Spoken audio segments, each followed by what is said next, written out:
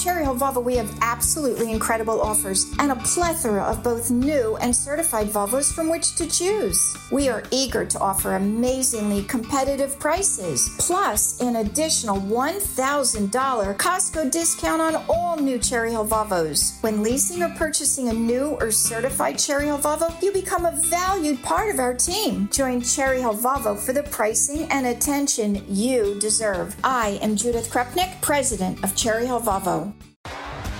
T-Mobile has invested billions to light up America's largest 5G network, from big cities to small towns, including right here in yours. And great coverage is just the beginning. Right now, families and small businesses can save up to 20% versus AT&T and Verizon when they switch. Visit your local T-Mobile store today.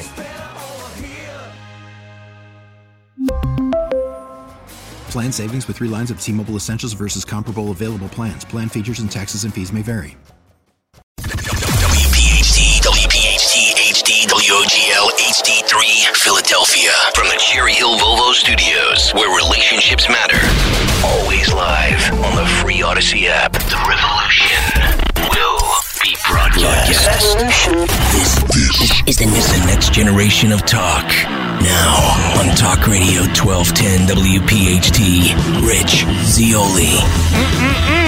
No, it is not. I'm sorry. That's a violation already, right out of the blocks. No. Now, Zeoli out today. It's Opelka sitting in for my buddy. Honored to be here. I just love it when I get the opportunity to sit in for Rich Zeoli. And it's because of the Army. And let's not joke around. The two guys who are keeping me on the rails are the best in the business. And Henry and DeSantis, it is a pleasure. Henry and I should use your first name, Matthew DeSantis. It is a pleasure to be here with you two knuckleheads, and the fact that you tolerate my foolishness. We have so much on the agenda today. I wrote to Matt earlier, and I said, we need a fifth hour tonight. Better call Levin or tell Dom to get out of there early. It's like, no, Dom's not going anywhere. And Levin, no, forget it. So we got 4 hours, and we have 5 hours of show, literally. And that's just up until now, when we haven't gotten any new stuff. If you think about it, yesterday was an incredible day. And I know I was listening to Rich and preparing for today. And Rich and I are twin sons of different mothers, whatever it was. And I know that hipsters say brother from another mother. But no, I'm from the Dan Fogelberg, Tim Weisberg era.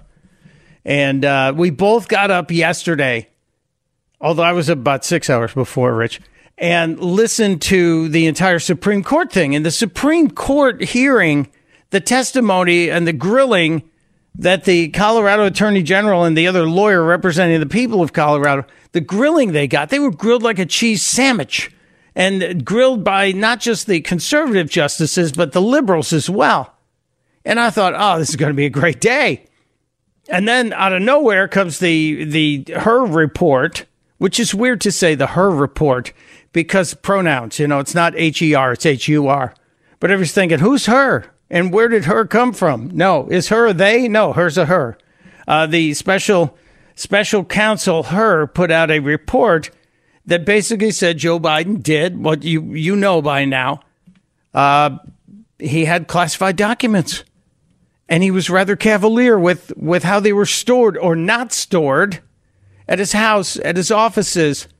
There were locations in not just Delaware, but in Philadelphia and in Virginia and in D.C. Classified documents when he was not the president, before he was the president, and you're not allowed to have them. So all of that was just breaking the law, and he was flaunting it. And they said, well, he did all this, but we're not going to charge him because he's old and he forgets stuff. That's not a defense. The last time I checked, it is not a legal defense. And I've watched a lot of Judge Judy to know what a good defense is. That doesn't work. And then as that's going down, I'm thinking, okay, 6 o'clock comes rolling around. Here comes Tucker Carlson with Vladimir Putin. And boy, is this going to be fun. And then that comes out, and as I'm watching that, as I'm 28 minutes into a Russian history lesson that I never really wanted. And I'm sure Tucker was thinking the same thing. Then we get the press conference. And Joe Biden comes out and he gives us just an epic press conference. And it's as if he were a terrorist with a political career suicide vest strapped to his chest. And he pulled the trigger right there in front of everybody. He pulled the cord, boom. I think he blew up this presidency right there. I didn't know somebody's going, he's using such violent language. It's all metaphorically, okay? Everybody calm down. But I do think this was not just the beginning of the end, but the real beginning of the end. I think for some time this administration has been on rather thin ice. And if you listen to the Saturday Night Show, if you listen to me in other places, you know that I have believed that Joe Biden will not be on the ticket 269 days from now. Well, it's like 269 days and 8 hours from now when it's election day. I don't think Joe Biden is going to be on the ballot for the Democrats. I've also said I don't believe the left is going to let Donald Trump be on the ticket for the GOP. It's looking more and more like I might be wrong there, but it's also looking more and more like I might be right about Joe Biden. It's not a matter of if, it's a matter of when. That's really the mantra today. It's not a matter of if, it is a matter of when. Now, when is the question? When is the question? And I posted a poll on Twitter X earlier, just about an hour ago, I guess. And let's wander over there and see if there is any update on the mini Twitter X poll. I said, okay, I believe Biden's done. Toast, finito. But when does Joe pull the political ripcord? Currently, 36% of you say at the convention, 19% say in less than 90 days, 34.5% say never, and 10% are Taylor Swift fans and say, who cares? That's obviously, if you don't really care, you're probably a Taylor Swift fan or a communist, just saying. So that's the poll. And you go to Twitter X and look for me at Stuntbrain, or just put in Mike Opelka, no apostrophe, Opelka. It's a good check name. And you can be a participant, and we'll update the poll. And the reason I haven't told you my vote yet is because I wanted to see where you are. I'll tell you near the end of the show, or at least a halfway point. But if you believe that it's going to happen, you should vote. And if you don't believe, you should also put in the never check. So participate, be part of it, and join the conversation too. 855-839-1210 is the number. 855-839-1210. It was fun last night after the press conference, and after I got through the slog of the 2 hours of Vladimir Putin and Tucker Carlson, which I give Tucker Carlson a lot of credit. I just started watching some of the other networks, started watching MSNBC and CNN to see how they were going to dig themselves out of this.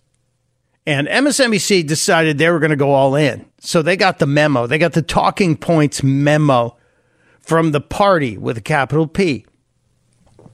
The party would send out where they want this this discussion on air to go. And MSNBC, I have to tell you, was a little more faithful to the party, capital P, than the other guys. They really played the game. And there was somebody doing the whataboutism. What about Donald Trump? He confused Nikki Haley and Nancy Pelosi the other day. Yeah, what about that? Well, okay. I'll give you about 10-1. Biden gaffes to Trump gaffes. Easily 10-1. Maybe even more. There are hours of video of Joe Biden saying dumb things, screwing up. You know, the thing. I hold these truths to be self-evident that all men and women are created. You know the thing. There's hours. And Donald Trump might have a half hour over the last 6 years or so. But MSNBC held true to their corporate mantra that Democrat, no matter what, we are going to carry water because they want all the guests and they want to hire all the people that leave the administration too. Jen Snarky is there right now. They're paying her $1 bazillion. And then over at CNN, I noticed something that I thought was pretty, to quote Larry David, pretty remarkable. And that was CNN actually fact-checked Joseph Robinette Biden Jr. last night. Yeah, it happened. CNN's MJ Lee, who was in the press conference, as a matter of fact, she was one of the women reporters who were yelling at Joe Biden, and he shouted her down rather rudely. And we'll get to that. We'll play that clip in a little bit. But MJ Lee, after the whole fiasco, went outside and stood in front of the White House, where the White House reporters always have that little backdrop behind them. You see the White House lit up. And she played the fact check card from CNN. And I think we should go through this because it wasn't happening on MSNBC. As a matter of fact, MSNBC early today, very early today, around 7:18 this morning, I was watching MSNBC, so you don't have to. I'm a giver. I give. And Joe Scarborough and Mika Brzezinski were on with their panel of water carriers, and they played the clip where Joe Biden says he called the president of Mexico, Sisi, and told him to open the gate. And MSNBC took that portion out of the tape. They actually clipped around the gaffe in order to cover up for Joe Biden.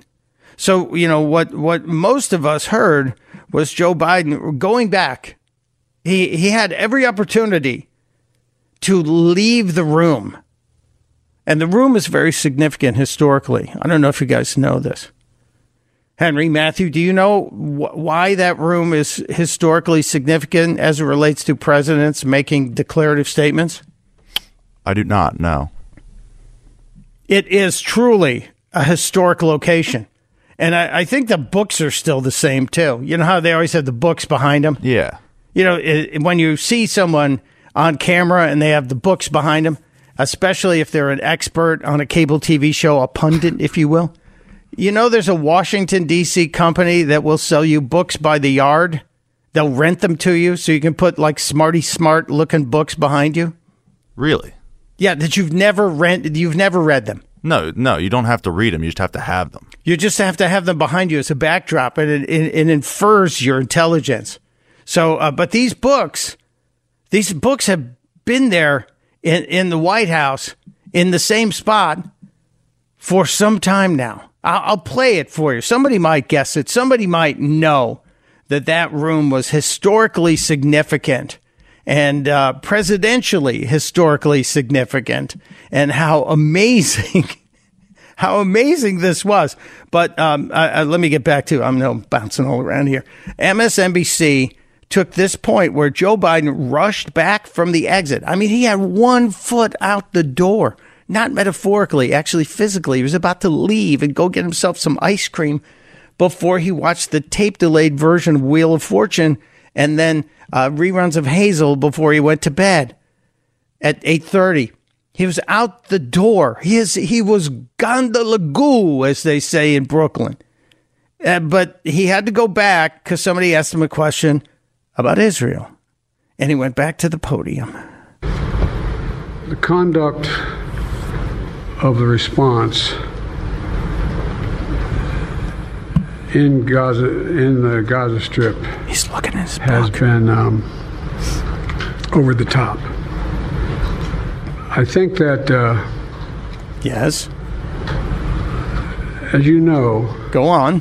Initially, the president of Mexico, Sisi, did not want to open up the gate to allow humanitarian material to get in. I talked to him. I convinced him to open the gate. So all of that was cut out when he said the president of Mexico, Al-Sisi. MSNBC just jumped over to the next thing. So they're doing their 1984 number right there and absolutely manipulated the public. But Joe lied. Joe lied out his patootie. Absolutely fibbed. And I'll get to the fibs because I want to play the clips for you. It's a long clip. It's about a minute and a half from E.J. Lee. She is a reporter from CNN, a journalist, I'm understanding. That's what she says is on her business card. And she's one of the people who Biden shouted down yesterday. But the phones are lighting up already, so let's check out the phones. Nancy's on the line from Horsham. Hello, Nancy. Welcome to the... Oh, they got to her. The NSA got to her already. Nancy, you can call back, but Nancy said the Biden administration asked to see the report before it was released or made public. Now, that's not unusual. Look, if you're the president of the United States and the DOJ is putting together a report after a special counsel has investigated you for the past 18 months, you would expect you have some friends inside the DOJ. And you'd be able to get the DOJ to give you a sneaky peeky, as it were. Somebody would send you an email on the download, probably send it to one of Joe Biden's fake email addresses. You know, he's got all those goofy email addresses like Mr. Robinette or Mr. Robin, whatever it is. So I'm not surprised. And I think that probably happens in the Republican administrations, too. Nancy is back. Hello, Nancy. Glad you're back. Welcome. Hi, thank you. They say Biden means well. I think it just should say that he's mean because, remember, he called half the country domestic terrorists. That's right. And then he also said he has Israel's back, but he didn't mention the knife he was going to put in Israel's back. That is so good. And last night, that comment about Israel, did you see what Netanyahu did today, this morning, a few hours after that? He bombed the hell out of the Rafah area. It says he's going to now go after that area. So good job, Joe. Right. But so here's my real comment.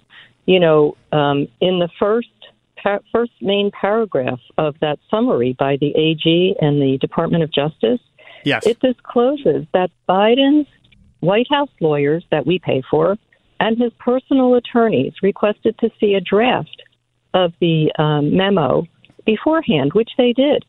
So all of this acting like, oh, it's a big shock, it's a big surprise, to Biden and everybody else, he knew beforehand.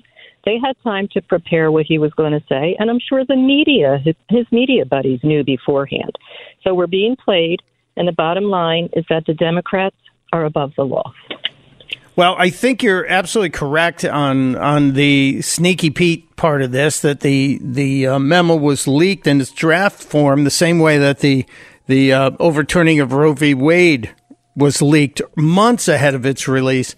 But what I think this was done, though, and tell me if you think I'm right on this, Nancy, I think they were waiting to take the heat off another bit of bad news for Biden, and that was yesterday's Supreme Court hearing. So that came out, and suddenly it was all good news for Donald Trump. And we had to say, oh, let's put out this report. It says Joe's not going to be charged. That'll take him away.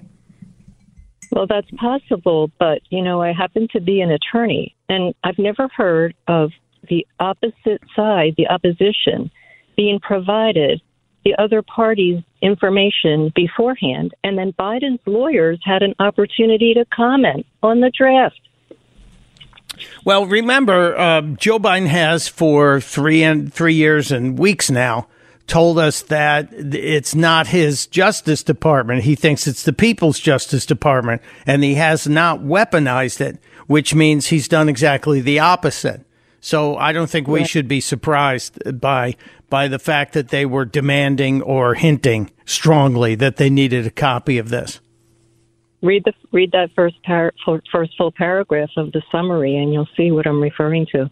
I will definitely do that. I appreciate it, Nancy. It's nice to know we have really smart people listening, because when I make mistakes, I'm sure you'll put me back on track. I hope you will. Thank you. Take care. One more quick one. Ed in Delran, New Jersey, joining us. I think this is my super fan. I don't know, but I think yes, it is. Hey, listen, when I'm on the pike, I always listen to my main man, Mike, because he'll strike like the iron is hot. You are a poet, my friend. I know, sure. and I got to show it. Okay, so listen, let's talk about Joe Bite Me. This guy is so pathetic. It is unreal. I have never seen anything like it in my lifetime. And, man, I thought Jimmy Carter was bad. This guy is so slimy and corrupt. If my dad, who was a World War II vet, was alive, he'd want Biden to have a fair trial and a firing squad the next day. You know, it's really interesting. I'm trying to figure out the timeline here, Ed, and a decent man with a decent family, and Joe Biden keeps telling us he is. That's why. And Dom talked about this, too. I was so glad I heard Dom Giordano talking about this, but he picked up on it, and it's only because it's rock solid true. Joe Biden virtue signals with that rosary. Joe Biden is the worst cafeteria Catholic I've ever seen. And if you've not heard that term, a cafeteria Catholic, it's the term my mother used, my late mother, my sainted mother used to use. Cafeteria Catholic is a Catholic who walks up and down the faith and goes, well, I believe in that. I'll have some of that. That right there, I don't believe in that. So none of that for me. Hey, Mike, let me quote my Lord and Savior, Jesus Christ. He said, many people will show up in sheep's clothing, but they're really wolves inside. This guy is a wolf if I've ever seen one. Yes, he is. And he showed how mean he was last night with MJ Lee, and then pulling out the rosary like he's trying to use it to get everybody to shut up. How dare you ask a question? I have a rosary. If I only could remember where I got it from St. Agnes of the punctured lung or something. They're trying to get him out of the way. To quote Rush Limbaugh, he is as phony as a $3 bill, and Rush used to call him Joe Bite Me. Yeah, well, they think they want Michelle Obama. I like the Joe Bite Me thing. Very good. Very good. Okay, thank you, Ed. I got it from Rush. I'm glad you're there. Do we have time? Henry, do I have time to take one more call? Yeah, why not? All right. Robert in Ben Salem. Robert in fabulous Ben Salem is with us. Hello, yes, Robert. It is beautiful out here. It's good to talk to you, Mike. I'm also known as Robert Saurus Rex, if you remember. Oh, the Robert Saurus Rex. Yes, it's your dinosaur name. I forgot about that identity. After I got over my outrage at the double standard, I decided that I love this conclusion because they're publicly saying Joe broke the law, but he's too demented to prosecute. So I'm assuming that's going to be the last nail in his coffin. Well, but hold on 1 second. Let's take that, Robert. And then Joe came out and said, but I'm not mentally challenged. I'm not non-compos mentis or whatever the right legal term is. He's saying he's fine. His memory's fine. He knows what the hell he's doing. So does that mean that if we believe that, then we should be able to charge him? Well, I haven't believed anything he said for the last 4 years, so I'm not going to conveniently do so now just to prosecute him. It's too late in the game for all that. Let him be the Democrats' problem, okay? Let's just work on fixing the problems and key on the fact that it's not just Biden. The Democrats supported everything he did 100%. I'm not going to listen to them say, oh, poor Joe, we didn't know he was that bad, and we'll fix what he did, blah, blah, blah. I'm not buying it. But I do know that when I took care of an uncle who had Alzheimer's for the last few years, and they often confuse recent events. So that mistake he made with Assisi, he might have been hearkening back to the time not too long ago when he actually did ask the president of Mexico to open the gates. You know what I mean? And now he's just confusing it with Assisi now, you know. Not too far off the realm of probability or possibility here, Robert. Thank you. That's great. I have so many places I need to rock and roll today, but we're off to a rolling start here. And thank all of you for being here. We have a ton of things to get to. And one of the more interesting things, so many of us now who are either late stage baby boomers, people who were on the baby boomer bus near the end of it, or Generation X, or millennials. However, we're now seeing parents who have cognitive issues. And one of the problems in cognitive issues is something called sundowners syndrome. And that means when the sun goes down, those people, they get a little mean, and they're not themselves. And last night when Joe Biden came out and he was all full of spit and vinegar, I almost said the P word, and he was yelling at people. There were people on the liberal media side who were saying, look how strong he is. He came out, he was full of rage. Little sundowners on display, if you ask me. I'll show you the fact-checking, the unusual fact-checking from CNN. We'll also get to some interesting takes on the economy later with E.J. Antoni and some crazy things going on, including the latest backyard trend. It's not a hot tub. It's not a pool. But it's something I think America needs. And it makes me feel kind of good about stuff. I got a lot to get to. You're welcome at 855-839-1210. It's Opelka in for Zeoli on Talk Radio 1210 WPHT. We really need new phones. T-Mobile will cover the cost of 4 amazing new iPhone 15s, and each line is only $25 a month. New iPhone 15s? It's better over here. Only at T-Mobile, get 4 iPhone 15s on us and 4 lines for $25 per line per month with eligible trade-in when you switch. Minimum of 4 lines for $25 per line per month with autopay discount using debit or bank account. $5 more per line without autopay, plus taxes and fees. Phone fee at 24 monthly bill credits for well-qualified customers. Contact us before canceling account to continue bill credits or credit stop and balance on required finance agreement due. $35 per line connection charge applies. See T-Mobile.com. After the end of a good fight, you deserve an ice-cold reward. Modelo, the mark of a fighter. You've earned this rich golden lager with a crisp, refreshing taste. Because you know, the bigger the fight, the better the reward. You put in the hours, the energy, the tough labor. You are a fighter, and Modelo is your reward. Modelo, the mark of a fighter. Drink responsibly. Beer imported by Crown Imports, Chicago, Illinois. Hey, Rob Bradford here. I have set out on a mission with my good friends at FanDuel to prove what I have known for some time. Baseball isn't boring. Now I have a daily podcast to prove it with some of the most notable people in the baseball world, screaming baseball isn't boring from the mountaintops, or at least agreeing to come on our show. Players, managers, GMs, and yes, even the commissioner of baseball, Rob Manfred. It has been a constant wave of baseball's most powerful voices. So join the revolution. Subscribe and soak in Baseball Isn't Boring. Listen on your Odyssey app or wherever you get your podcasts. You'll be glad you did. The Zeoli Show on your schedule from Talk Radio 1210 WPHT in the free Odyssey app. It is 3:33 on this Friday. Friday-luia to you, by the way. We celebrate Fridays even with all of the turmoil and madness that's surrounding us. It's Mike Opelka in for Rich Zeoli on the Zeoli Show today. And boy, oh boy, it just keeps growing. The stories and the depth on this story, just this first gigantic story of this hour, the story of what happened yesterday with the special counsel's report has to be the biggest story of the hour. And of course, brought to you by our friends at Veneria Dental. The best, absolutely the best, Veneria Dental. Thank you. This story, when we look at, the item that we were directed to earlier, just in one of our early calls here, the reality that Nancy and Horsham suggested we take a look at that very first paragraph of the council's report.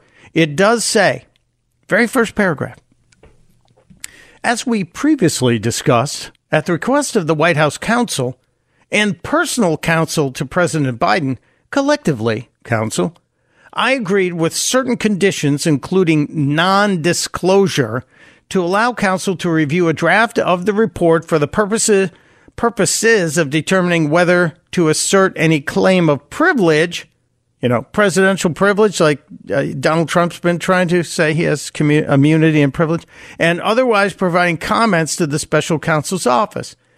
Counsel, meaning the White House counsel and Biden's personal attorney, reviewed the draft of the report on February 3rd and 4th. Now, it came out yesterday on the 8th.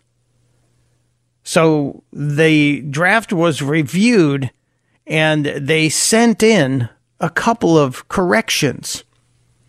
Corrections that special counsel Herr refers to as minor errors. So out of this entire 330 some odd pages, there were just a couple of minor errors. 3. For example, the draft report stated that we reviewed the materials that were deemed to be classified at top secret, sensitive, compartmented information level when the National Security Council conducted pre-publication review for the Reagan diaries. We have amended that sentence, they say, by adding some of after the word reviewed.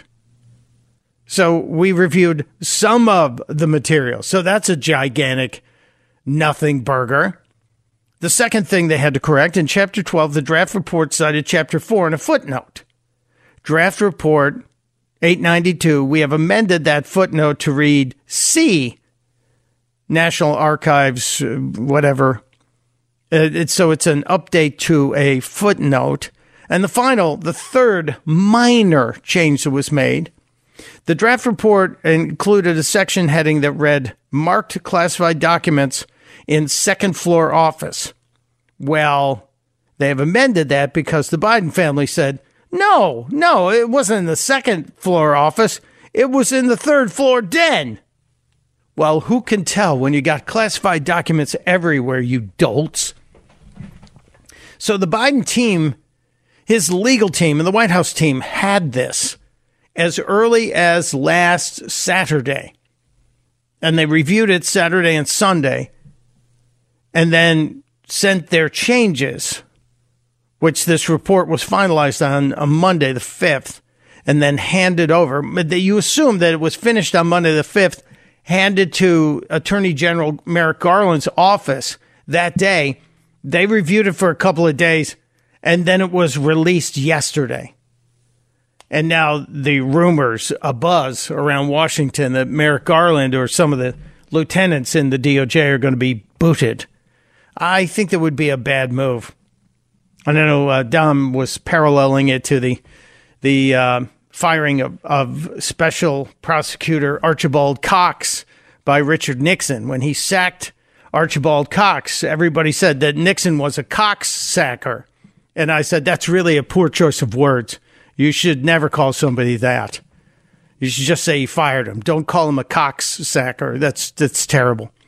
But let that be. So I don't anticipate any firings of Merrick Garland or any of his top lieutenants. And as I say that, keep your eyes on the wires because it probably means something will happen. So then last night, this press conference happens. Joe Biden comes out and makes an angry statement and then makes the mistake of taking some questions.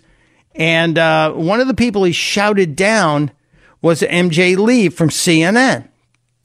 And he was waving his finger at her. And it was, I'm reminded so often of Grandpa Simpson and how Grandpa Simpson, yes, I'm referring to the animated show from the wonderful people at Fox, The Simpsons. Grandpa Simpson would just ramble on about stuff and then get angry and say crazy things. It's Joe Biden. It's that or he's Chauncey Gardner from being there. But this is the reality that Joe Biden was angry and hollering. And so it's amazing to me that we're now seeing the media start to turn as they are waking up and realizing that this guy ain't right. This guy has he's got some synapses that aren't firing correctly. They're snapping, like he's snapping at the people there. And when he yelled he did not share classified information with my ghostwriter, I guarantee you, did not. Yeah, that happened last night. Be president of the United States and finish the job I started. Do you believe that? President, why are you confusing the names of world leaders? I did not share classified information. I did not share it. With your ghostwriter? With my ghostwriter, I did not. Guarantee you did not. What the counsel said? Well, no, they did not. Yes, he said the special counsel says you did. And he goes, no, they did not. Well, yes, they did. And to give you a little more accurate breakdown on this, MJ Lee, one of the journalists over there at CNN, and she may be the only one at this point. I don't know. And by the way, Henry and Matthew, just a total ADD moment here while we're talking about CNN. Do you guys have the clip of when Wolf Blitzer may have started like projectile vomiting and had to leave the set during a live broadcast last night? No, I don't have that. I didn't even know it occurred. Just to look up last night on CNN. Just do a quick scan on Wolf Blitzer last night. He was on with Jamie Raskin, the radical Democrat from the House, and suddenly there was like this weird sound, like some beast was crawling out from inside him, and then they cut to only Raskin, and they went to a commercial break uncomfortably, and then Wolf was gone when they came back. But there was an ungodly sound off camera. I think I'm looking at the video right now. He looks like he's going to get sick. It's like he's holding it in. No, we'll go. Well, let's save that because I want to preview it during the break too to make sure I heard what I heard. He does not look good. No, and I happen to like Wolf. He's rather avuncular. I've bumped into him in public, and he was really nice. But let's get to MJ Lee because I've teased this too much today already. CNN's MJ Lee, after Joe Biden shook his finger at her like Abe Simpson. Then she went out on the White House lawn and gave her report about fact-checking Joe Biden. Yeah, a couple of things from our colleague Daniel Dale that I think are worth highlighting on air. For one, the president said that everything that was discovered in his home were in filing cabinets that were either locked or able to be locked. Well, the report says, yes, there were some documents that were inside of cabinet drawers, but there were other documents, including ones related to Afghanistan, found in an unsealed and badly damaged box inside the garage. Some of these photos obviously show the bad shape that some of these things were in. They said that there were notebooks, too, that were in unlocked drawers in the office and den of the president's Wilmington home. So, number one, fact-checking. No, Joe, they weren't all in locked cabinets. Now we have pictures of the beat-up boxes in the garage next to the dog crate. And you wonder what happened to that dog. You know, this isn't a family that does well with pets. Continue, MJ. Something else that the president said, he said that none of the documents were high classified. But if you look at the report, it specifically says that some of these documents were marked as top secret, sensitive, compartmented information, which is a high level of classification, and that there were some notebooks that contained information that were also at this level. Just the last thing I would point out, too, the president said in his remarks yesterday that he didn't share any classified information with his ghostwriter. This is a ghostwriter who helped him work on his memoir. Well, the report explicitly says the opposite. It says that the president shared information, some of which were classified, with this ghostwriter and read from some notebooks, including notes that came from meetings in the Situation Room. So clearly the president was trying to defend himself, but there were some comments that were contradictory to the details that were in this long report. Well, two things out of the three things she fact checks him on. Number one, very good that MJ Lee gave credit to the guy on the CNN staff who actually did the fact checking and gave it to her. That's nice to see because those guys aren't on camera making the big bucks. Good for her. And when she said Joe referred to something as high classified, does that mean Hunter saw it? That's what I would like to know. Was Hunter reading the classified information while he was getting all cracked up at the Wilmington home? I'm just wondering. So 3 fact checks from CNN. Now, if this had been Donald Trump, they would have led with Donald Trump lies. Now it's just called inconsistencies. No, these are lies. This guy broke the law, and we're not prosecuting him because, well, he's old and his memory is bad.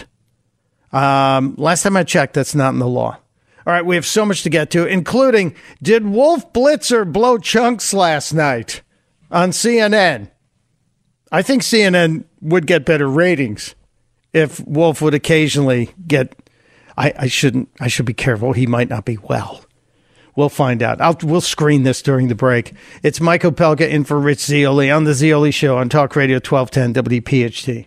Thanks for listening to The Zeoli Show podcast from Talk Radio 1210 WPHT and the Odyssey app. It is Friday, Super Bowl Friday. You know, we should talk about this, too. I'm not talking about the game, because I don't care. I do hope San Francisco wins because I think that would spoil any potential on-field. No. What? Yeah, I hope San Francisco wins. No. Brock Purdy. I do. Ugh. Why not? I mean, the guy was picked last. He was Mr. Insignificant, right? I want the 49ers to crash and burn. As an Eagles fan. Does someone have a gambling problem? No. I haven't placed any bets in the game yet. Well, there's still time. There's still plenty of time. Just I do not want to see them win in any sort of fashion. Well, I just would like to see Brock Purdy win because two things. Brock Purdy will find a way to thank his Lord and Savior, Jesus Christ, and it makes the networks crazy. And they always will try and cut around it. But if he's got the Super Bowl trophy and the MVP trophy, potentially, they won't be able to cut around it. And it will make a lot of people's sphincters tighten up. And that always makes me happy when network sphincters tighten up. I bet that's probably the first time we've talked about sphincters tightening up on the Zeoli show. That's probably the first reference. Yeah. Do a content search on that, please. It's the 9th of February, which is also a historic day. 60 years ago today, the Beatles were on the Ed Sullivan Show, and we mentioned sphincters tightening on the Zeoli Show. I'll mark it down, 3:53. There you go, right there. So I'm thinking, though, the real question, because I don't care, other than that, I don't care about the game. I really don't. And I'm happy. I'll have my annual celebration of football, American football, by having a couple of beers, because I usually don't drink beer. And so I'll do that while I'm watching the game and talking about the commercials, which are now inconsequential. They used to be so important. But the halftime show, and here's what I'm looking for, just from the Zeoli Show audience, 855-839-1210, just casually throughout the show. I thought this would have been a great side question for Dom, and I saw that he didn't do it, so I said, okay, I'll do this. What's the worst halftime show you've seen? The first 24 really don't count because they didn't corporatize it, the first 24 Super Bowls. You know, the first one, I think, was a marching band from a Miami high school or something. But the worst halftime show that you've seen, I have a couple nominees that I'll share with everybody. Everybody agrees the best was Prince, right? When he played Purple Rain in the Rain. I mean, that. There's one that pops into mind instantaneously. The Which most one? famous halftime show of them all. Not Janet Jackson. Yeah, that's the most famous one. But that's famous. It wasn't that bad, actually. It was just the nip slip that we saw. And we didn't even see it. It was kind of like just like a tenth of a second. Yeah, but weren't they fined, I don't know, hundreds of thousands of dollars? I would say that's a disaster. Yeah, but I'm talking about artistically. Oh, okay. You know, it was actually pretty good entertainment. Justin Timberlake, Janet Jackson singing and dancing. It was going until that very last... Did I see what I thought I saw? Did I see nipplage on Janet Jackson? Did I yell? And then people didn't have like regular DVRs. Everybody had TiVos, right? So it was the most TiVoed moment because they were measuring all that. And I'll tell you what happened, because this was monumental in terms of affecting American society. At the time, my wife was writing soap operas. She's the smart one in the family, you see. And the networks flipped out. She was writing a CBS soap opera, as a matter of fact, and the CBS carried the Super Bowl. They called like Sunday night, late night network meetings, and then Monday they all had to go in. And the Broadcast Standards and Practices Department was reviewing every single script. And soap operas are usually shot 5 weeks ahead of time. So they were going through all the shows that were already on tape and changing them. Oh, these people are on a bed at the same time. This lady's wearing she's scantily clad. We can't have that. They're going to be using a righteous scope on all of our shows going forward. So it did have a serious effect, but I'm talking about the worst show. Just what was the worst one? Yeah, those first 24 were given a free pass. Because, like I said, they were marching bands, And whoever was available would come out and sing for a few minutes, and then they'd go back. And if you go back in the first Super Bowl, the Chiefs were in that Super Bowl too. It wasn't called the Super Bowl then. It was the NFL versus the AFL. Lenny Dawson, the quarterback for the Chiefs, there's a famous picture of him during the game sitting on a folding chair at halftime, smoking a cigarette and drinking a Fresca. That picture goes so hard. Is that not the greatest example of how far we've come? You know, Tom Brady's probably getting plasma swaps during some of his Super Bowl halftimes. And here you got Lenny Dawson. He's got a cigarette and a Fresca. Just absolutely great. Well, I've talked us through this hour, and I didn't get to the Wolf Blitzer thing. So I vow to you, we will kick off next hour with this breaking news, and I'm amazed that no one's really talking about it, because you guys haven't heard anybody talking about this, have you? I didn't even hear about it until you mentioned it, and I went through the news today pretty thoroughly. Well, I'm watching Jamie Raskin because he always makes me angry. You know, he's just such an angry guy, and he survived cancer, for God's sakes. Can you be a little happier? Can you not be this offensive? He's just an angry leftist. And I'm watching him on with Wolf Blitzer, and I'm going, well, that doesn't look right. Wolfie doesn't look good. And then, well, you'll hear the sound. You won't be able to see it on the radio unless I paint the picture with words, which we'll try and do. And so much more to get to, including later in the show, EJ Antoni's going to join us in about an hour, and we'll figure out, is the economy in any kind of shape that should make people happy? I don't know. So much to get to. Mike Opelka in for Zeoli on The Zeoli Show. Rich Zeoli, weekday afternoons 3 to 7. Talk Radio 1210, WPHT, and on the free Odyssey app. WPHT, HD, WOGL, HD3, Philadelphia. From the Cherry Hill Volvo Studios, where relationships matter. Always live on the free Odyssey app. The revolution will be broadcast. This is the next generation of talk. Now on Talk Radio 1210 WPHT, Rich Zeoli. It is the Zeoli Show, but Richard is not here today. I am sitting in for him. I am Mike Opelka. You usually can find me Saturday night, 7 to 10 p.m., and I will be here this Saturday night, 7 to 10 p.m., and you can also find me at pureopelka.com and on Twitter and Facebook and Instagram, all those places. But I'm here this afternoon to sit in for my buddy. It's a particularly interesting news day as we are now in the, I guess this is the second wave, the aftershocks of yesterday. And there were all kinds of little earthquakes in the political world yesterday. And the media is trying to react. I was looking at social media during the break there, and I saw Road Warrior, who's always a great contributor, saying that presser last night is all you need to know about stubbornness. That's true. Joe Biden had his way out and turned around and was right back in there, and that was fantastic. Alfred Q. Holick, one of my favorite Twitter accounts, Al Q. Holick, I see what you did there, Johnny Wales, said, can we just fast forward to February 2025? Wouldn't that be special?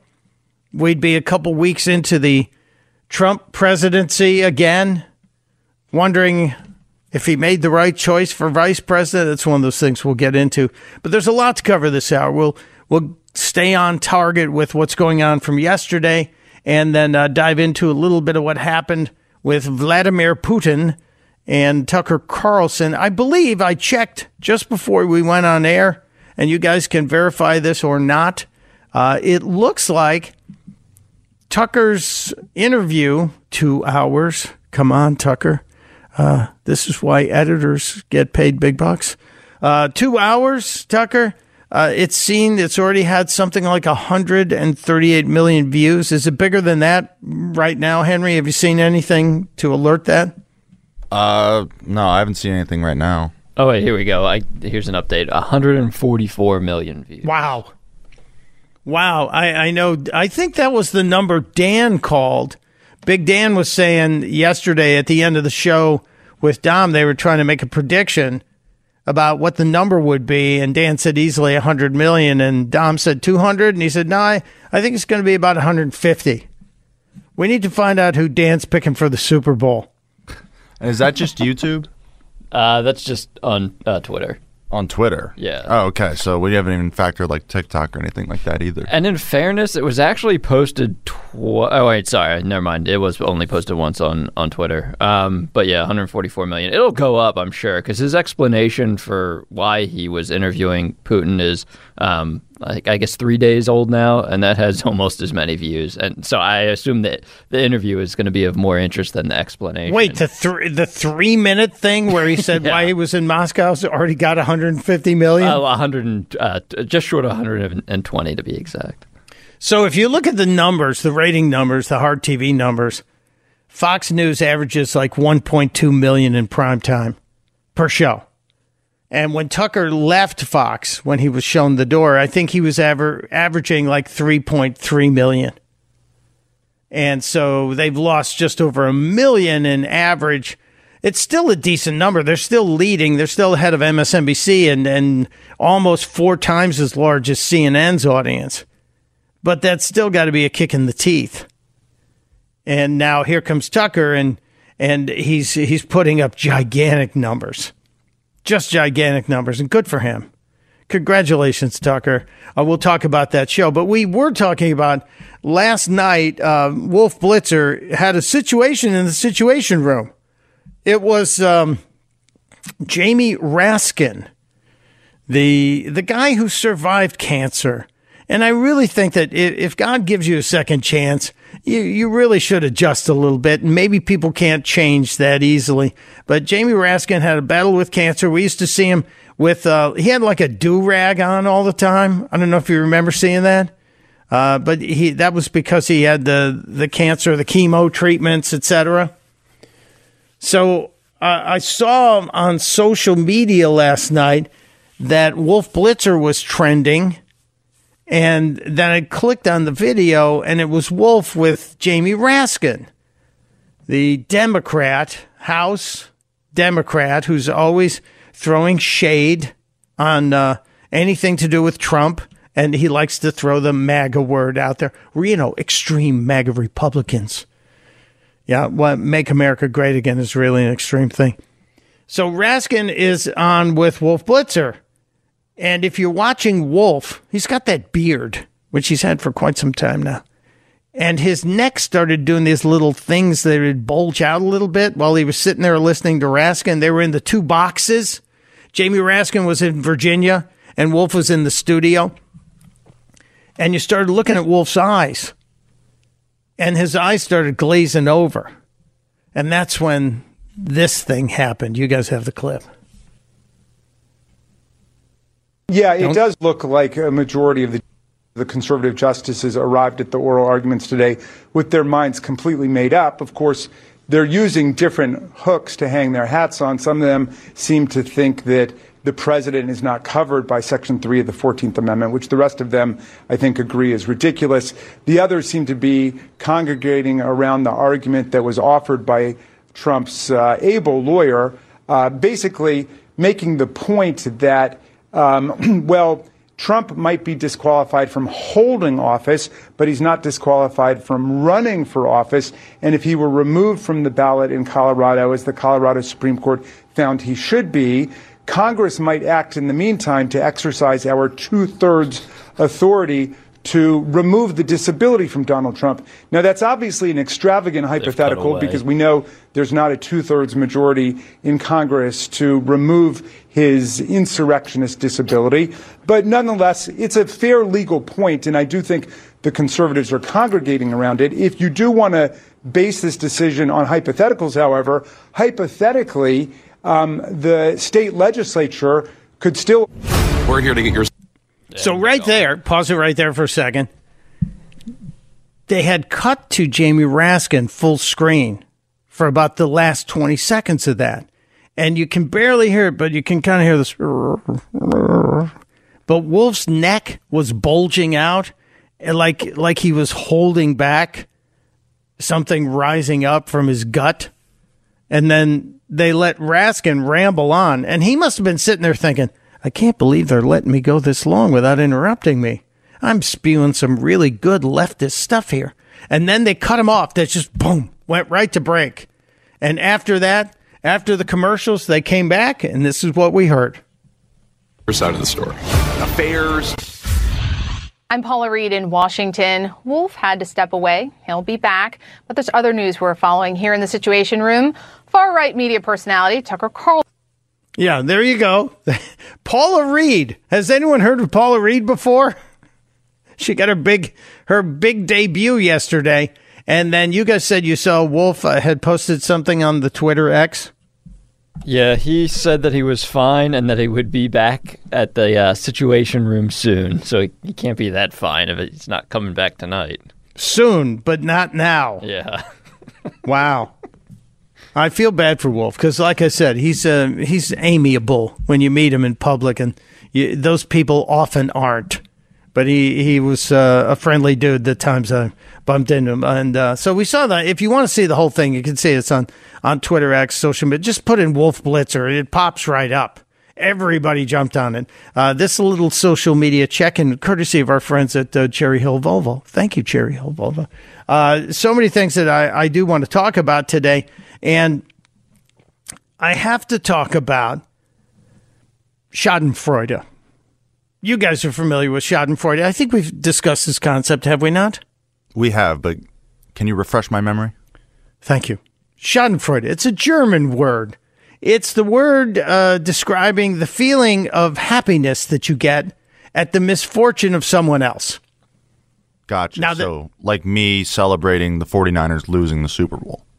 Yes, you would have a Schadenfreude moment if that extreme possibility happens. And you would be awash in joy at the misfortune of the 49ers. Now, if that happens, that would be Schadenfreude. Well, I had a Schadenfreude moment the other day when Sonny Hostin, one of the ironically named people on The View, they got three of them there. They have Sonny and Joy and Whoopi. If you can't think of three more ironically named people, I don't think you're paying attention. Sonny Hostin, who is just an agua fiesta, as my Spanish-speaking friends would say. She's just a wet blanket on every party. Anybody who doesn't fall in line with her thinking, she just has to make fun. She made fun of Nikki Haley not using her real name, and without realizing the hypocrisy, the hypocritical irony of the fact that Sonny is not her name. It's like Sunitha or something, but she calls herself Sonny and made fun of Nikki Haley. But Sonny Hostin is one of these angry liberals who's part of the cabal on The View. She's part of the daily cackle fest that goes after anyone who doesn't agree with them. And she also was invited to appear on a show that looks back at your roots. It's the one that's on PBS, hosted by Henry Louis Gates, Skip Gates. Remember him? He's the one that caused the beer summit in the Obama White House. He's the guy that Obama said the police acted stupidly. That's Henry Gates. He was a professor, I guess, at Harvard. But Skip Gates has this show on PBS called Finding Your Roots or whatever the heck it is. And every Sunday evening or whenever the show's on, they get famous people and they've gone back through their heritage and they introduce them to their history, their past.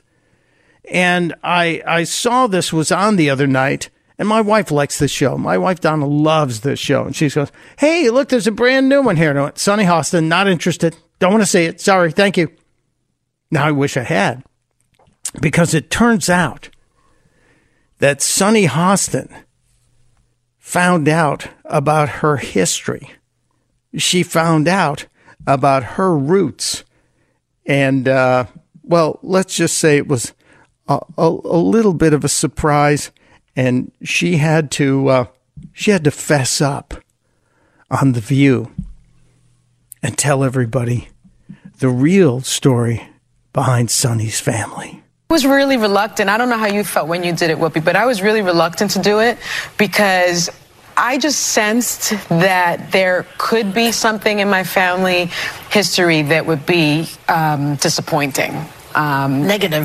Negative, yes. I thought I was going to have that kind of moment. And Skip had asked me to do it for a long time. And I finally decided to do it because I thought it'd be helpful for my children and my children's children to know what their real history was, you know. But what I found out was that my mother's family, while they are Puerto Rican, they actually originate from Spain. And the reason that they moved to Puerto Rico is because the slave trade had been sort of canceled in Spain and then Curacao, and then they moved all of their slaves to Puerto Rico.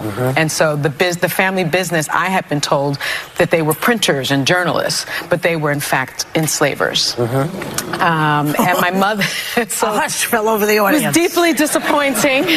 Yeah, deeply disappointing. I wonder if this will make her look differently upon people who learn that maybe that at the time slavery was accepted, and in fact many of the slaves that were sent from Africa were actually sold by black slave traders to the people who were selling them. It's horrible, the idea of slavery, but it was a business at the time. And now Sunny Hostin, one of the people who's regularly calling for people on the right, she's calling them racists and calling them to be canceled, etc., and probably supports the removal of statues. I don't know. I'd have to go back and check in her history.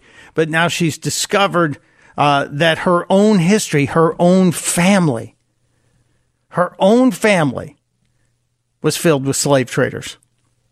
And they had to leave Spain. They took up their entire family and relocated them from Spain to Puerto Rico just because they wanted to keep selling human beings. I mean, that's a pretty big deal. If you're in the business of slavery, it's not like you can jump on a plane and just go to Puerto Rico right away. That is a long trip, and you had to uproot your entire family and whatever business you have and then move it to Puerto Rico. Just amazing to me. But I wonder if it will trigger any kind of humanity among Sunny Hostin. I'm doubting it. But that's today's Schadenfreude moment of the day, that Sunny Hostin got a reality check, and maybe the next time she goes running after people and yelling at conservatives and saying, oh, yeah, well, your great-great-great-great-grandfather has a shady history, or George Washington, or Thomas Jefferson, etc. Well, Sonny, you want to look in the mirror and find out? Maybe you should. That's my Schadenfreude moment of the day. Thank you for indulging me on that. It's always amazing. And we might even have more from The View, because The View is just such a source of Schadenfreude for me. I always appreciate it when there is a Schadenfreude moment there. And Joy Behar, the ironically named one, and Sunny Hostin, and Whoopi, also on the irony naming alert, can be there. We should do a quick check-in on the polling, because here, the poll du jour on social media, on Twitter X, I asked the question, when do you think Joe Biden is going to disqualify himself as a candidate? Early question. I believe Biden's done. He's toast. He's over. When does he pull the plug? At the convention, currently 30% of you say, yeah, at the convention. 27% say in less than 90 days. So that's 57% saying that Biden is going to take himself out, either at the convention or in the next 3 months. And 36% say never. And now the 6.7% of you who are Taylor Swift fans don't care about any of this. You can still vote. It's on social media. It's posted right there on my Twitter account. You can be a part of that. We do have to get into what happened with Tucker Carlson, and we have to explain the big reveals from the Tucker Carlson interview with Vladimir Putin. Matt, Henry, did you guys watch the entire 2 hours plus of that? I watched most of it, but when Vladimir Putin went on his little filibuster about the history of Russia dating back to the year 800, I will admit I skimmed ahead. That was the first 28 minutes. Yeah. But Putin sat down, and it was kind of amazing because he didn't have a single note card in front of him. He didn't have a rosary around his arm. He didn't have note cards inside his vest pocket. He just started prattling off. Now, who was going to correct him? I mean, he did have an earpiece in. That was for translations, right, but for translations, but it could also be someone else in his ear. Oh, so you think you had a Russian history professor tell him, now Rasputin showed up at... No, I'm sorry. I think he knows. The guy was the head of the what is it? The Secret Service in Russia. Of who? KGB? Yes, he was the KGB chief. Well, from what I read, apparently this isn't out of the ordinary for him. He likes to go on long rants about the history of Russia whenever he does interviews. So it's probably something he's pretty accustomed to. I think he's trying to wear people down. And he did so with you because you skipped ahead. Yeah, I don't care. I didn't care at all. Well, I thought Tucker was pretty brave, and he came up with some very interesting statements. We'll review some of that, and we'll take your calls as well at 855-839-1210. Anything you learn from that. There's more about Joey Biden. I have to play you this really, I think this is kind of random. Something I noticed last night when Biden came out to talk, and it's in a room that has a historically famous moment in the White House, and I think just maybe I'm one of a handful of people who saw this and said, "Oh, that's weird. How did we not catch that?" Well, I'll share it with you just around the corner. And then we will dive into the Tucker Carlson interview with Vladimir Putin, which I support his ability as a journalist to do it. I'm not a Putin fan. I will not apologize or promote Putin. I think the world would be better without him. But I think it's pretty damn brave to go over there and do it, knowing what could happen.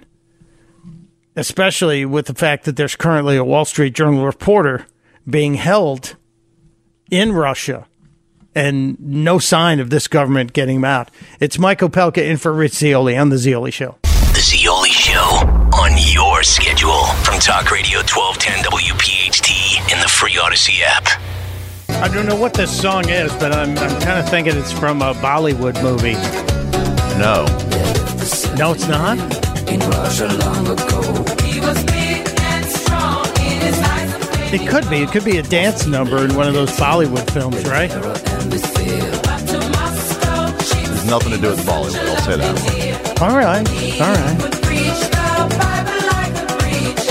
I'm not against it. I'm just saying it's how I kind of see what's going on in the background. There's a lot of dancing, like in a Bollywood film. Yeah, no, it's definitely a dancing type song. It's called Rasputin by Boney M. Okay. Not going to be on my Spotify list. That's for sure. Think it should. I think it should. I think this song's great. Well, that's good. I'm trying to turn you on to this right now. There's not a tuchus for every seat in the theater. That's all I'm going to say. That's an old proverb. But we are asking the question today on the Zeoli Show. It's kind of in homage to Dom. It's kind of a side question. I was just thinking about this as we're in Super Bowl weekend mode. What was the worst halftime show? And somebody wrote in on social media and said, I got to think the worst halftime show was the one with Shania Twain. Now, that made the middle of the list, but it's not on my worst list. Nobody has written in or called in with my worst list, and there are a bunch of good ones. And I disagree with the claim that Matt said earlier about Janet Jackson and Justin Timberlake. The entertainment was good. It just became controversial. My argument is that CBS received a $500,000 fine, and that makes it the worst. That's like a half a commercial. Well, it's a big fine. It's an FCC record, I think. Good for them. Hey, we hold an FCC record. A lot of people are going to watch this weekend just because of St. Taylor, and they're all going to be interested. And I love the fact that people are saying the advertisers are tailor-making their ads to females this year for the Super Bowl. No, they're not. They're not. That's really not a case. And you can't tell us what a female is. Ask Ketanji Brown Jackson. It's not possible. So it's going to be very interesting. I've already seen the Bud Light commercial. Have you guys seen the Bud Light "We're Sorry" commercial? It doesn't say they're sorry, but it's their kind of, hey, we're trying to get back to normal. Is that the one with Shane Gillis in it? No, this is the one that's got a whole bunch of people in it. Oh, interesting. No, I haven't seen it yet. It's a really, I'll send you a link to it. It's hard to explain because it's very visual. But I think Bud Light is trying to spend a lot of money to get back in the good graces of America. But, we have long memories, and also we have taste buds. I think that the people at Anheuser-Busch would be wise to remember it wasn't just Heinerschneid, but it was the fact that people started trying other beers and realizing there's a whole lot of other better beers out there than Bud Light. And they can bring back the Clydesdales. They can do whatever they want.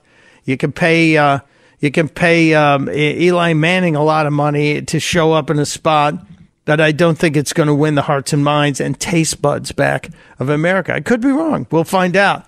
We'll see this weekend. But if you have an idea for the worst halftime show, we're discounting the first 24 because they were just garbage and they didn't have all the money poured into them.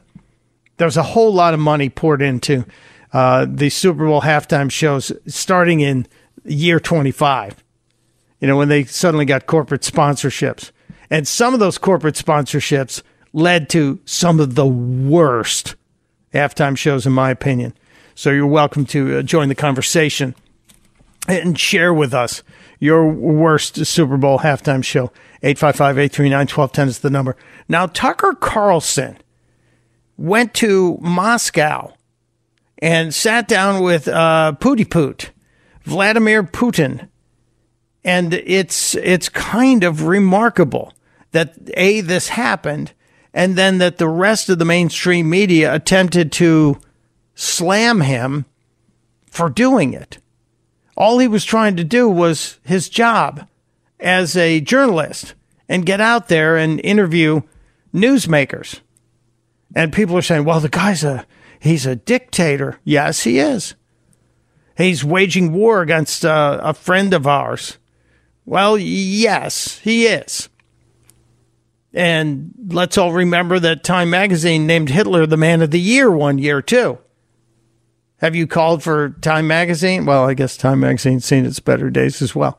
But the fact that he could get over there and get an interview one-on-one with Putin, and it was a long interview, and some of that, I think if you had to change the delay from the translation, it wasn't that long of a delay, was it? It felt like it was just, I think Putin understands English, but he doesn't want to converse back in English because he wants to be able to be as precise as possible. Does that make sense? Yeah, I was thinking the same thing. His responses were pretty quick. Oh, I did have that earpiece in. I don't know how quickly they were, spewing the English version of the Russian version of what Tucker Carlson was saying, but it was fast. I'm sure he speaks a little bit of English. Now, have you ever been in a room where another language was being spoken and you had to put in one of those earpieces? Like, did you ever go on a field trip to the UN? No, I've not. It's kind of weird. And I've been to the UN and sat in the audience at the General Assembly. And whenever somebody's in there, in the aisles, they have little earpieces you can pick up and put one on your ear. And they'll say English or Spanish or French, and you can pick a certain earpiece and you can listen and get the translation. It's kind of handy. Oh, that's really cool. How quick is the translation made? Is it instantaneous? It's pretty quick. Oh, wow. It was pretty quick. And I was there for... it's a long time ago, but they're not the most high-tech headphone setups. It's just kind of a... And then now today you'd be thinking, whose ear has this been in? Do I really want to put this in my ear? No. But they do that. But it's kind of disturbing because you're hearing the speaker, but then you're hearing the translator in your ear, and you go, I hope they're getting this right. And I'm sure Putin's translators, they've been vetted very well, or they've been pushed out of a window, a very high window. But that was a fascinating interview last night. I thought one of the interesting things was that Tucker Carlson, as I said, has been getting a lot of heat. And now he's up over, is he close to 150 million on the views yet? I think he's at 146 million views. We must have helped him out by promoting it. Good. I hope we did. I'm sure. Definitely us. Yeah. No, you're not supposed to go over there and listen to that right now. You're supposed to stay with us. But I take you back to 2023 when Alexandria, occasionally Coherent, took to social media to celebrate the firing of Tucker Carlson. Tucker Carlson is out at Fox News.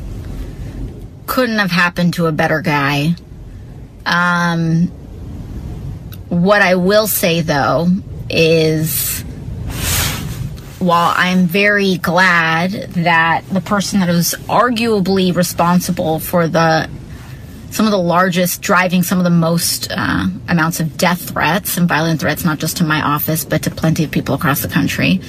I also kind of feel like I'm like waiting for the cutscene at the end of a Marvel movie after all the credits have rolled. And then you see like the villain's like hand reemerge out to grip over like the end of a building or something.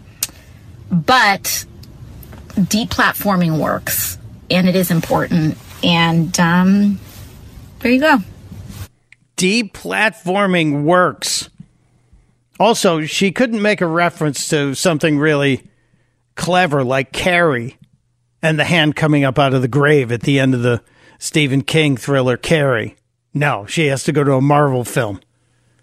And this is something the Democrats are looking to as a possible leader in the future for their party. But AOC had a schadenfreude moment last year when Tucker Carlson was fired from Fox, and now he appears to be doing so much better. Again, I said that Fox has just about 2 million people for each primetime show it hosts on the network, and now Tucker, with this one interview, and he regularly gets 10 million for his pieces. But the Vladimir Putin interview now currently, I'm looking at Tucker Carlson on Twitter X, and it's saying 146 million on those are hits. Now, that doesn't mean that's 146 million people who stayed through the entire 2 hours and 7 minutes, whatever it was, 2 hours and 7 minutes of this thing. It just means people have come and gone because I couldn't stay with it for 2 hours and 7 minutes. I have a life, but I will come back. And Henry or Matthew, do we have the clip where Tucker talked about blowing up the Nord Stream pipeline? I don't have that, but if you give me a second, I can find it. Okay, because I'm going to play something before that, which I thought was really interesting. The Nord Stream 2 pipeline was a big stinking deal. And, you know, the fact that this thing blew up and created a problem for Russia and also maybe for Eastern Europe in supplying energy, it was something that a long time ago, like when it happened, not that long ago, like 2 years ago, Joe Biden spoke about what would happen if Russia went into Ukraine, and the Nord Stream pipeline was one of the assets he warned them about. If Russia invades, that means tanks or troops crossing the border of Ukraine again. Then there will be no longer a Nord Stream 2. We will bring an end to it. How will you do that exactly? Since the project and control of the project is within Germany's control. We will. I promise you, we'll be able to do it. So Biden, before Russia fully invaded Ukraine, basically said if you go in there, the Nord Stream 2 pipeline will not be in existence anymore. And then once it happened, the story seemed to change with Joe. It was a deliberate act of sabotage, and now the Russians are pumping out disinformation and lies. We're going to work with our allies to get to the bottom of precisely what happened. Now, just those two clips of Biden contradicting himself seem to be really what may have sparked the exchange between Tucker Carlson and Vladimir Putin in the interview that aired last night. If you guys have that clip. Blew up Nord Stream. You for sure. I was busy that day. Nate, do you have I did not blow up Nord Stream. Thank you, though. У вас лично, может быть, есть алиби. У вас лично. You personally may have an alibi, but the CIA has no such alibi. Do you have evidence that NATO or the CIA did it? You know, I won't get into details, but people always say in such cases, look for someone who is interested. But I'm confused. I mean, that's the biggest act of industrial terrorism ever, and it's the largest emission of CO2 in history. Okay, so if you had evidence, and presumably given your security services, your intel services, you would, that NATO, the U.S., CIA, the West, did this, why wouldn't you present it and win a propaganda victory? In the war of propaganda, it is very difficult to defeat the United States, because the United States controls all the world's media and many European media. The ultimate beneficiary of the biggest European media are American financial institutions. Don't you know that? So it is possible to get involved in this work, but it is cost prohibitive, so to speak. We can simply shine the spotlight on our sources of information, and we will not achieve results. Kind of scary that the translator's voice is almost as terrifying as Putin's, is it not? He sounds like a robot. Well, it sounds kind of AI-ish, doesn't it? Yeah. A little bit there. But yeah, it really feels like the guy that's the translator, I bet he's very close to Vlad. And I bet they've set that up. But for Putin to say, first of all, for Tucker to say, hey, who blew up the Nord Stream 2 pipeline? Just to look Putin in the eye and ask that question is kind of requires a very large pair, if you will.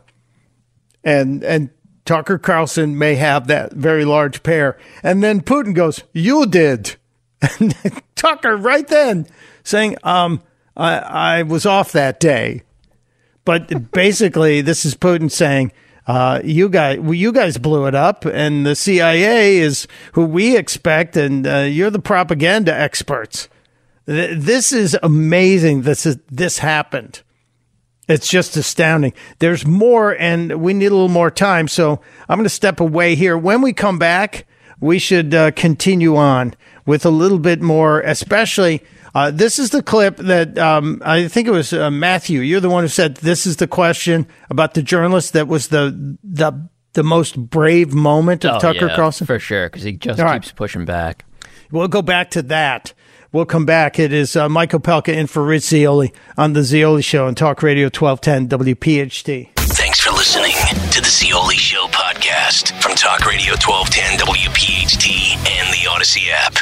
It is 4:48 on a Friday. Friday-luia to you here on The Zeoli Show. Mike Opelka in for my buddy Rich Zeoli. And yes, I do call him a friend. He's not just like a media friend.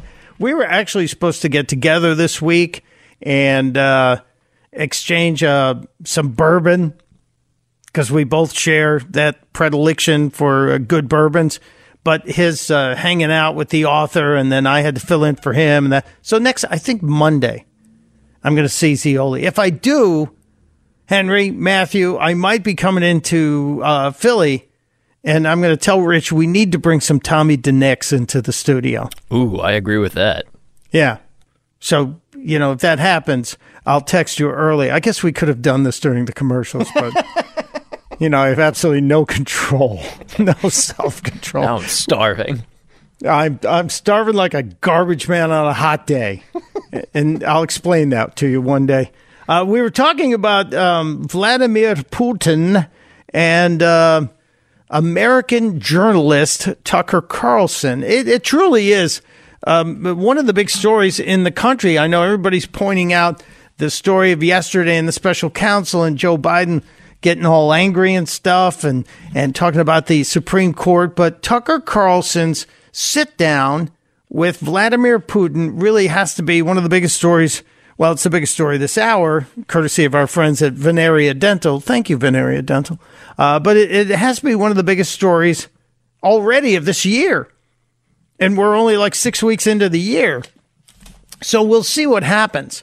One of the moments during this interview, which also included a half-hour Russian history lesson that selectively chosen, I'm sure Putin left out some of the important things in order to get his point across. I still think he wants to get the band back together. You know, like in the Blues Brothers, when they said we're getting the band back together. I think he wants the old Soviet Union back together. You know, he's got Crimea. He wants to make it official with Ukraine. And then, you know, Lithuania's getting nervous. And all of the other stands are getting nervous. Uzbekistan is going, no, please, no. My wife doesn't want me to go back with the band. But one of the interesting turns in that interview was when Tucker Carlson asked about the Wall Street Journal writer who's been kept by the Soviets. I keep saying Soviets. I'm such a baby boomer. By the Russians. And it's one of those stories that's not getting a lot of attention. And we're always told by the administration, oh, we're working in the background. We're working real hard to get them out. Well, you got Brittany Griner out. You got the one that checked all the boxes. But here's the white male writer from the Wall Street Journal who's still there. Here's a little bit of Tucker Carlson making his point. I just got to ask you one last question, and that's about someone who's very famous in the United States, probably not here, Evan Gershkovich, who's the Wall Street Journal reporter. He's 32, and he's been in prison for almost a year. This is a huge story in the United States, and I just want to ask you directly, without getting into the details of it or your version of what happened, if as a sign of your decency, you would be willing to release him to us and we'll bring him back to the United States. Мы столько сделали жестов доброй воли, что, мне кажется, мы исчерпали все лимиты. We have done so many gestures of goodwill out of decency that I think we have run out of them. Freeze for 1 second. First of all, the last question, he saved it for the last question. And did you notice the exasperated reaction from Putin? He was like, oh, not this question. I thought we told you don't ask. But then Putin saying, and well phrased too, as a sign of your decency, even though we know this guy's a murderous dictator. This is a guy who's been known to go after his own political enemies, not just with lawfare like is being done to Donald Trump, but he poisons people, not personally. He's got people who do that for him, and people somehow disappear. So for Tucker Carlson to say, you know, as a sign of goodwill and your decency, could you consider letting us take him home? We got an extra seat on the plane. We could fit him on the plane. Could you? And Putin's reaction is, we've done so many good things for you already. Let it go, okay? We have never seen anyone reciprocate to us in a similar manner. However, in theory, we can say that we do not rule out that we can do that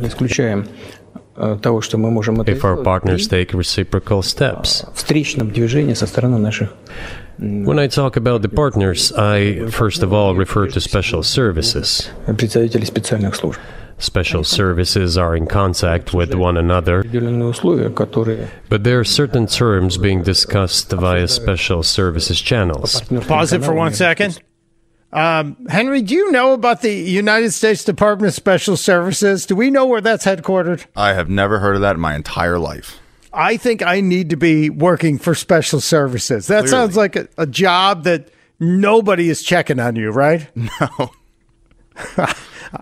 I've never heard about special services. They're talking back and forth to each other. It sounds made up.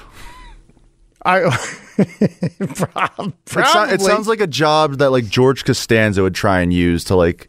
Jerry, I'm working for Special Services. Putin Special Service. Well, Biden's got. Well, John Kerry's gotten away with being the climate czar and having all those people work for him for years, and no one knows who they are. I wonder if he's in Special Services. So apparently Special Services is the entertainment branch of the American military, or was, at least during World War II. Yeah, I think we've changed that a little bit. I'm just saying, I don't think Putin's talking to the Bob Hope wing of Special Services. Yeah, we got the USO on the line. They want to know if you can let Gershkovich go. And who are we holding that he's negotiating for? That's what I want to know. Get Special Services on the phone and find out who the hell we're holding. So that was Tucker's first ask, but he continues pushing, doesn't he? Yeah. All right. I believe an agreement can be reached. So typically, this stuff has happened for obviously centuries. One country catches another spy within its borders. It trades it for one of its own intel guys in another country. I think what makes, and it's not my business, but what makes this different is the guy's obviously not a spy. He's a kid. And maybe he was breaking your law in some way, but he's not a super spy. And everybody knows that. And he's being held hostage in exchange, which is true. With respect, it's true. And everyone knows it's true. So maybe he's in a different category. Maybe it's not fair to ask for, somebody else in exchange for letting him out. Maybe it degrades Russia to do that. Вы знаете, можно как угодно говорить, что такое шпион, что не шпион. You can give different interpretations to what constitutes a spy. I love this. I love the fact that Tucker got a no and then went back and said, look, he's a kid. He's 32. What are you thinking? You've been president for 25 years. This guy's barely been on the earth a little longer than you've been president. Come on. You don't really want anybody for this guy, do you? And then Putin gives him the exasperated, just let it go. Sounds like me when I'm arguing with my wife and she brings something up again. So he tried 3 times and got shut down. And he didn't get escorted into a room to meet and become a new roommate for Gershkovich. So that was a good deal. Kind of an amazing thing to be across from a guy who's considered a murderer. And remember Joe Biden talked about saying he can't be allowed to stay in office? The angry outburst. This man cannot be allowed to stay in office. And then he had to walk that back the next day. I wonder if the State Department's debriefing Tucker, if he'll talk about that. He had something to say after the interview. Maybe we'll play a little bit of that, but we got to wrap up this hour. It is the Zeoli Show. Opelka in for Rich Zeoli. We're talking about the worst Super Bowl halftime shows as well. 855-839-1210. We'll update that and a lot more just around the corner. Rich Zeoli, weekday afternoons 3 to 7. Talk Radio 1210. WPHT. And on the free Odyssey app. WPHT, HD, WOGL, HD3, Philadelphia. From the Cherry Hill Volvo Studios, where relationships matter. Always live on the free Odyssey app. The revolution will be broadcast. This is the next generation of talk. Now, this is the drive at 5. 30 minutes of non-stop talk with Rich Zeoli. It is not Rich Zeoli, but it is the Drive at 5. Mike Opelka is my name, in for my friend Rich Zeoli, and we are going to kick off this hour with this 30 minutes of nonstop talk, covering as much as we can, because let's face it, it is a news-packed day, and we've only gotten to about a quarter of the topics, and we're halfway through the show. Things are just piling up. On the side topic today, a question I'm asking, what was the worst Super Bowl show you've ever witnessed? And we've taken the first 24 off the table because it wasn't what it is now. You know, it isn't the ridiculous over-the-top stuff that it is now. It was marching bands. It was the Coral Gables High School marching band in the first one. Maybe. I'm not sure if that's accurate. It might be fake news. But if you want to share, a lot of you are checking in on social media, or you can call up and give us your suggestion for the worst halftime show. Some pretty interesting ones. And I haven't shared mine because I don't want to taint the survey. Yeah, that'd be like somebody from Gallup calling you up and asking you a question. Go, let me tell you what I think.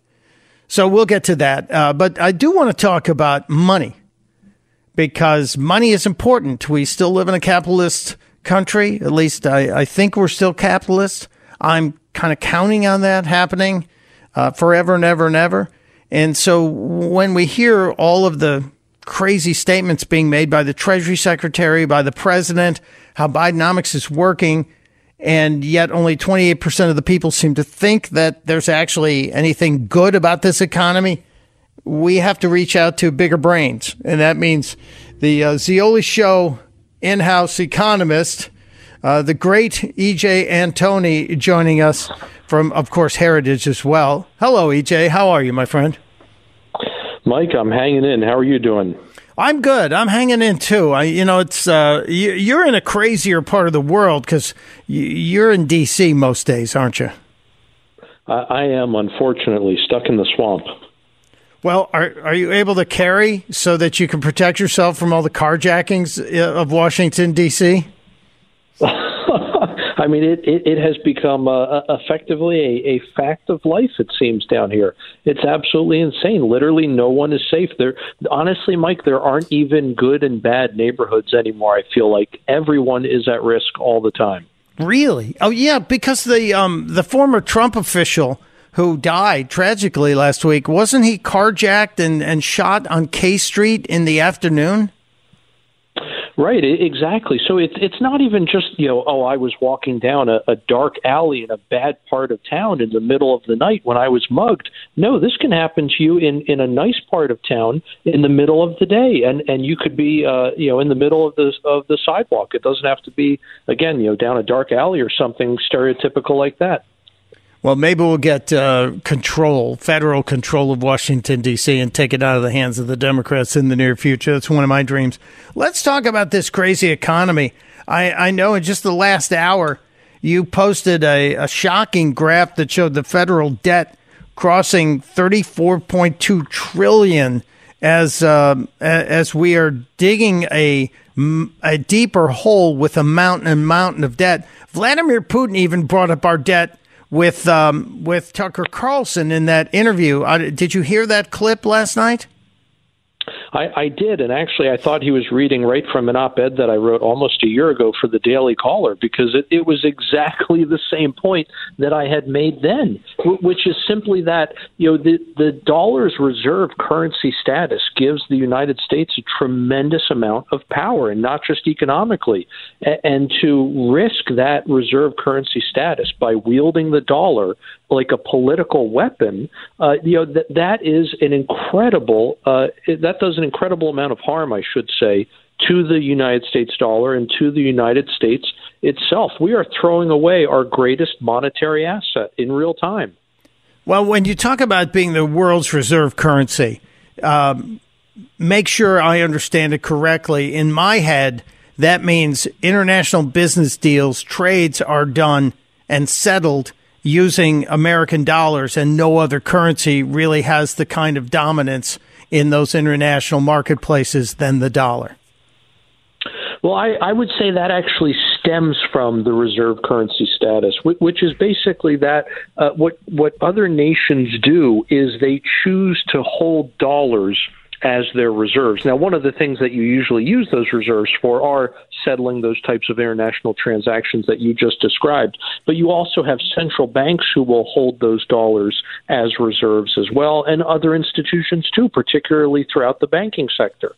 So it creates this tremendous demand for dollars around the world, and that's one of the things that has allowed us to export deficits and therefore export inflation around the world for the last 70 years. And again, it's a tremendous amount of power, not just economical, and you're throwing that away when you do things like confiscate the reserves that Russia had.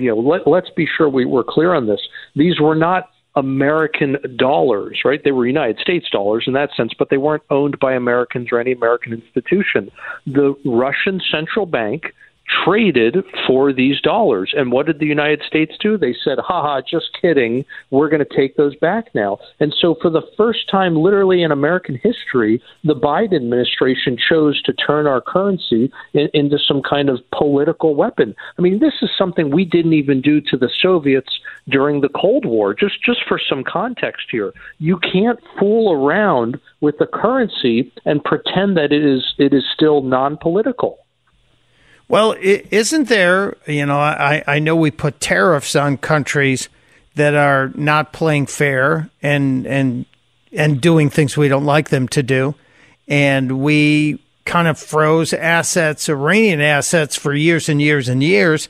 If Russia is invading a friend of ours or someone we consider to be a potential friend of ours, is it really that wrong for us to ice their dollars, or can we freeze it, or did we actually take it? No, these have been taken at this point, and I want to emphasize, it's one thing to say, hey, this institution is not allowed to conduct transactions for Iran, let's say, right? That's very different than what we did here with Russia, where we took something that was Russian property and confiscated it. I mean, that's not even something we do, with sanctions. With sanctions, we may say, we're not going to buy any of your exports in this category or that category, or maybe any at all. That's one option. You could say we're going to impose an additional tax on your exports, and measures like that. But again, that's very different from saying that the dollar is no longer just a medium of exchange. It's no longer a store of value. Now it's something different. Now it's something that we can turn on and off like a light switch, depending on what our political whims happen to be.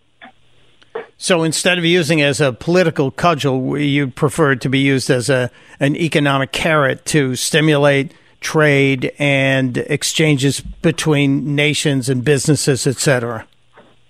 Oh, certainly, because, as much as Russia gets all the attention, China, I think, is a much bigger adversary for the United States today. And what has China been doing since we made this terrible decision with Russian-owned American dollars?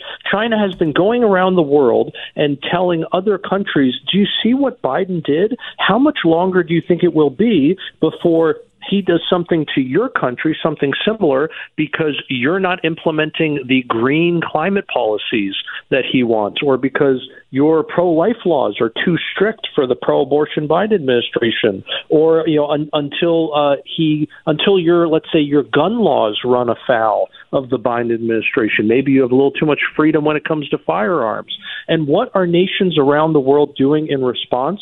They're saying, you're right, that is a risk, and we are now less likely to hold dollars, or we're going to hold fewer dollars in reserve. And now you're seeing, as a result of that, more countries are deciding to not trade in dollars internationally. But is there another choice? Because isn't the Chinese currency one of the weakest currencies of all the large countries out there? Well, when we talk about the strength or the weakness of a currency, everything's relative, right? So, just because you need, let's say, 100 yuan to get $1 or 300 or 500, whatever the case may be, those are changes that, unless they're happening, or I should say, unless there's a change that's happening in real time, those exchange rates simply work themselves out over time. And so you need fewer dollars to buy a certain thing in China, and you need more yuan to buy that same thing in the United States. But those currencies trade as an equivalent unit. What I mean by that is there is a certain amount of dollars and there's a certain amount of yuan, and there's a certain demand for each of those as well. And so those things simply equalize over time, so that it's not as if someone doing a job in China and someone doing the exact same job in the United States will have these gross disparities in terms of both what they earn and what they can purchase with those earnings. I believe ultimately, and correct me if I'm wrong, please, that you're saying that the market actually corrects any kind of government interference or any kind of tweaking, that the free market will ultimately decide which currency is going to be the strongest and which is not going to be as strong or the weakest.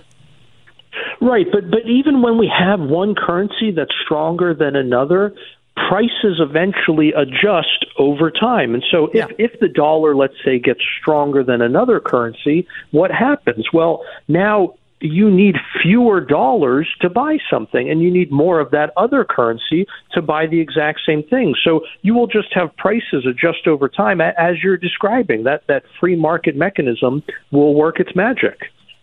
I hope so. I'm such a believer in the market. Let's talk about our economy right now and what you see that concerns you. Obviously, debt's a big deal. I have one of those debt badges that Thomas Massey created. I don't know if you've seen them. They're about 2 inches long. It's a little black badge with an LED readout that is a live version of the debt clock, and it just keeps going up and up and up, and it's over 34.2 trillion. I'm charging it right now because the battery wears out. It's moving so quickly. Is that federal debt an imminent danger to us, and where does it hit us most immediately? It's an imminent danger in the sense that we're already feeling some of the impacts from it. If you're wondering, where did the government get all of the money that it spent and all of this additional debt that it issued? Where did it actually get the value for all of those dollars? They're taking it out of your hide right now in the form of higher prices. Every time you go to the grocery store, go to the hardware store, gas station, you go to the Link or you go to the Well to watch a ball game, whatever the case may be, you're always spending more. And that additional money is essentially indirectly going to pay for all of this debt through the hidden tax of inflation. So in that sense, it's already an imminent danger because you're already being penalized for it. But looking at taking a more long-term view, the higher interest rates that we see today, that's going to get worse if we continue down this path of growing this debt nonstop. But this thing just snowballs more and more and more as time goes on. So things like those higher interest rates that are making buying a home prohibitively expensive for so many people today, that's just one example of how the problem will get worse and worse over time. And the home buying cost being so tough for so many people has pushed the rental market into new highs. I just saw a graph during the break ahead of your appearance, and we're talking with E.J. Antoni here, the Zeoli Show economist, that it looks like the average renter is now requiring 40% of their income to pay their rent, when 20 years ago it was 20%. And this has got to be scaring the heck out of you, because it's showing that it's not only tough to buy a house, but it's tough to rent a house. And what's the fix for that, EJ? How do we fix the rental market if the home ownership market is already priced out of most people's reach? Oh, dear goodness. The very short answer is that we simply have to undo all of the bad public policies that got us into this mess. But, I'm really glad you highlighted housing, because we really are facing a genuine cost of living crisis today. And when you look at some of these official, quote unquote, government metrics that talk about how much housing has gone up, they are grossly understating the problem. For example, the Consumer Price Index, which is where we get our monthly inflation data from usually, that shows that the cost of home ownership is up almost 20% in the last 3 years, except that when you use real-world data and not simply the rental data that they use, you find that the actual cost is the actual increase, I should say, is 4 times as much. It's up 80%, not 20%. And the rental market, you get results that are similar in direction, although not as bad in terms of magnitude. So looking at how on earth do we fix the problem, then obviously there's a problem. How do we fix it? Well, if you can drastically reduce how much government is spending today, you will drastically reduce how much they need to borrow. What is that going to do to interest rates? Well, interest rates are a price. They're the price of borrowing money. And so when you decrease the demand for borrowing money, you're going to decrease the price attached to it, which again is the interest rate. As interest rates come down, now more Americans are able to afford homes. And that not only makes it possible for those Americans to buy homes, but also it's going to alleviate the stress on the rental market, because there are a lot of Americans today who are renting because home ownership is so unaffordable. And so as you reduce that demand for renting, you can also bring down the price of rents. Well, if I can't tell the government to stop spending so much, or they're not going to listen to Mike Opelka calling up and go, hey, you're spending too much of my money and it's costing me, and I can't afford to get a loan to buy a house or a loan on a car, and my groceries are still 21% or 17% higher than when Donald Trump was here. Is that really the biggest problem, or is there a bigger issue, EJ, with the credit card debt that I saw today is now at an all-time high? Is that a bigger threat than the government threat? The government national debt? Well, a lot of these things tie together, right? Why is credit card debt so bad today? It's because, again, I'm sorry I sound like a broken record, but it's true. The government spent so much money, borrowed the cash to pay for it, and printed what they needed to borrow, that it caused 40-year high inflation, which meant Americans had basically no alternative but to put all these necessities like gasoline, like groceries, like rent, health insurance, etc., onto their credit cards.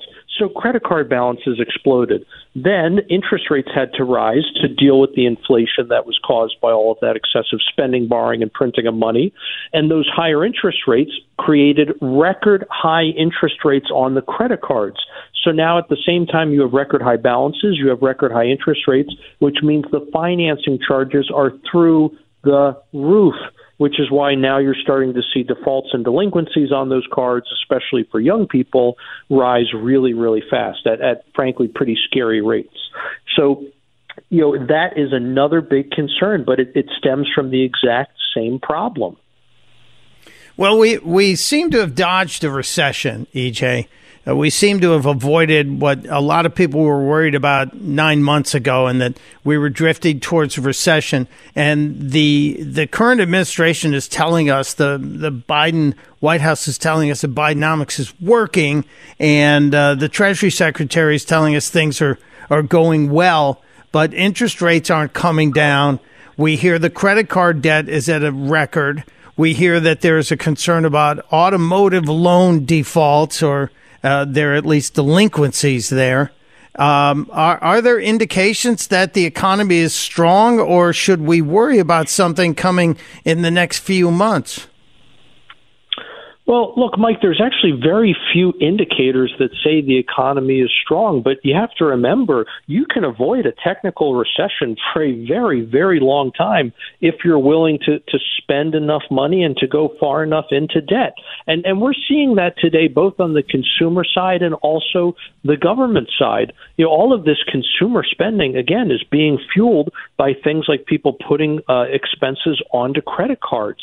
On the government side, though, I mean, just for some perspective here as to, I think, how do you put it, as to how quickly this is spiraling out of control and how quickly things are going downhill, even if the numbers go up.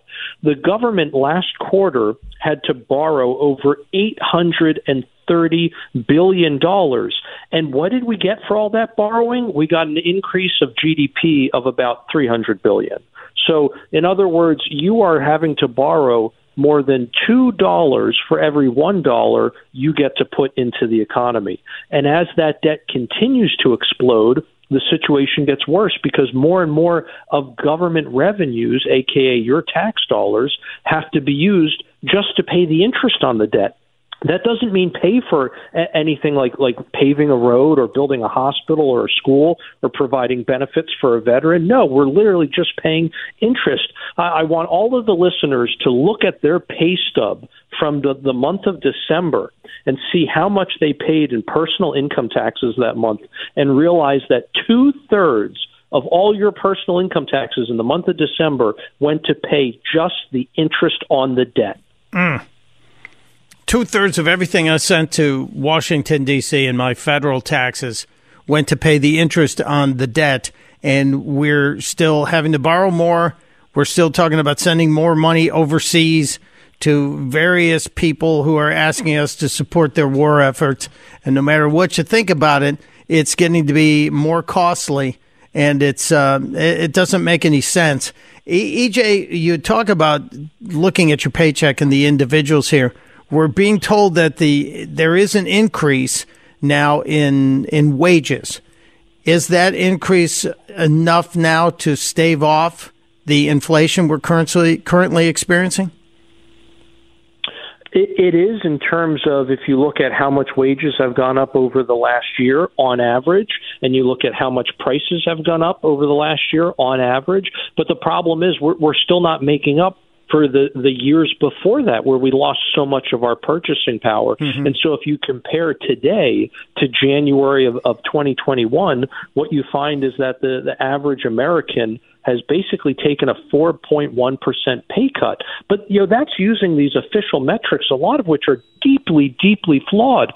Most people don't know this, Mike, but the official government statistic from the CPI on health insurance says that your health insurance costs have gone down by about 1/3 over the last year. I can't find a single person whose health insurance has gone down, let alone by that amount. Actually, no, I can think of one person whose health insurance premiums went down, and it's only because they lost their coverage, so now they don't pay anything. Wow. Yeah, there is no reduction in health insurance costs. It's Bravo Sierra on my end of things. And as a matter of fact, I was talking to a buddy of mine who's on Social Security, and he said he got the notice that his Social Security payment was going up, and the next week he got a notice that his Medicare payment was going up almost the same amount. So the government giveth and the government taketh away at the same time. It is just so frustrating. Give us one thing you think we individually should do, EJ, in order to get through all of this.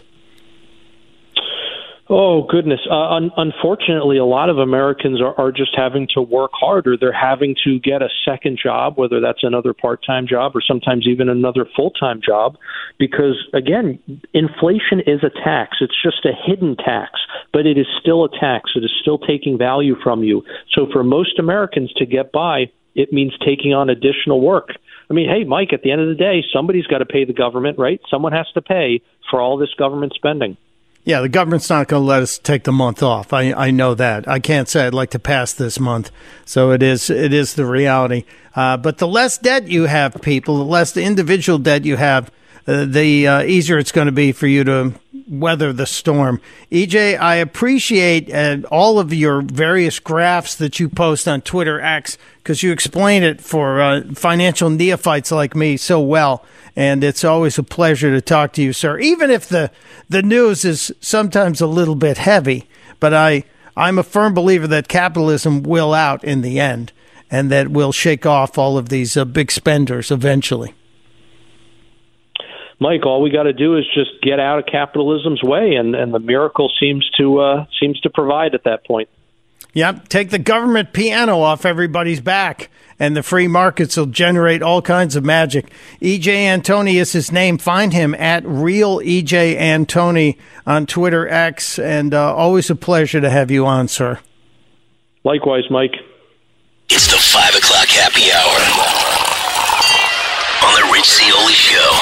Brought to you by the Oceanfront Grand Hotel of Cape May, New Jersey. A premier full-service resort and conference center. GrandHotelCapeMay.com. Yeah, and don't go looking for Zeoli there. Leave the guy alone if he's having a long weekend. It might be a Valentine's Day weekend for Rich. It is Mike Opelka. I'm in for my buddy. And checking out social media, I just noticed there were a couple of additions to my question about the worst Super Bowl halftime show. Richard Notaro, the president for life on Twitter X, is saying easily the worst Super Bowl halftime show was the one with Springsteen. It rates right up there. Now, that's kind of interesting because as I was going over my list of worst Super Bowl shows, Springsteen, I think, was 2009. And I can't stand Springsteen's politics. And I have to admit, I've seen him live a few times. And the music, when the big man was still alive, when Little Steven was in his heyday, and was pretty damn good. But I don't even remember that one being that bad. Was that really a bad Super Bowl? And I mentioned earlier, Road Warrior said that the Super Bowl 37, Shania Twain, was a flop because of the bad lip syncing. I think they're mostly lip syncing. I don't know if you can actually do a live show in those stadiums. I love it when the anthem is live, but we rarely get a chance to see a live Super Bowl halftime show. And let's see, the Road Warrior also said Gwen Stefani and Sting doing Message in a Bottle was organic and pretty damn awesome. So if you have a thought for a great Super Bowl show, that's fine, but I'm looking for the worst. And I believe I have the worst. And I will share it to you an hour from now. I don't want to prejudice anyone else's choice, but I have one.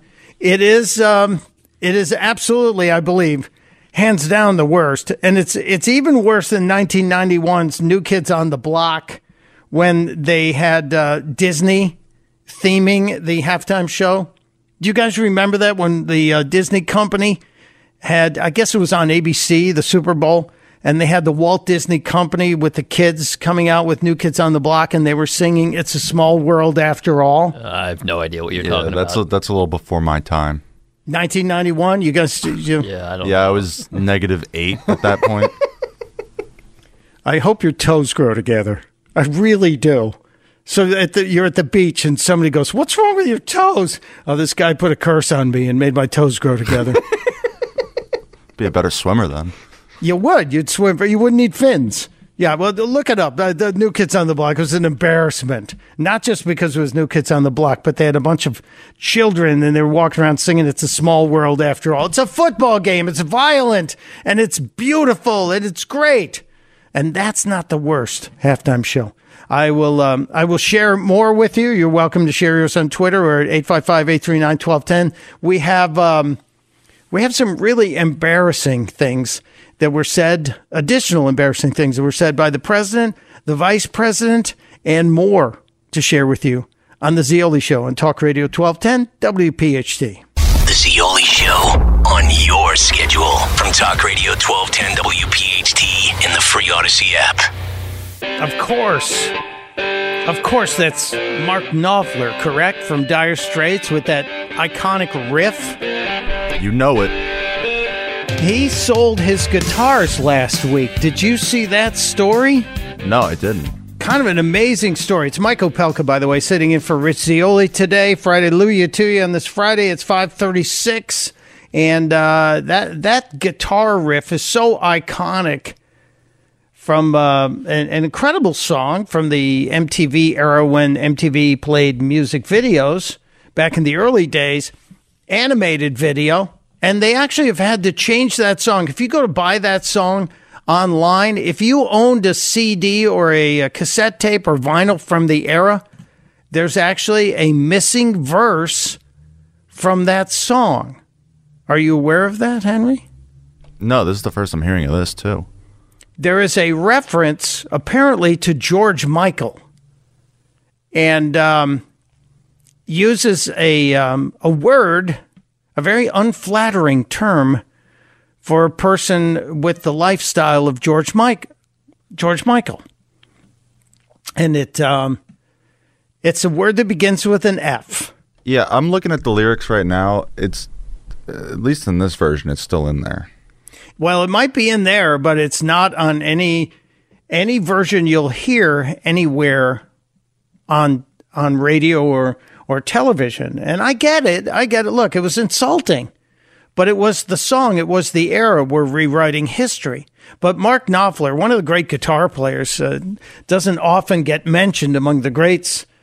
But he truly is. And he sold his guitars, and it was millions and millions and millions of dollars. And you think, wow.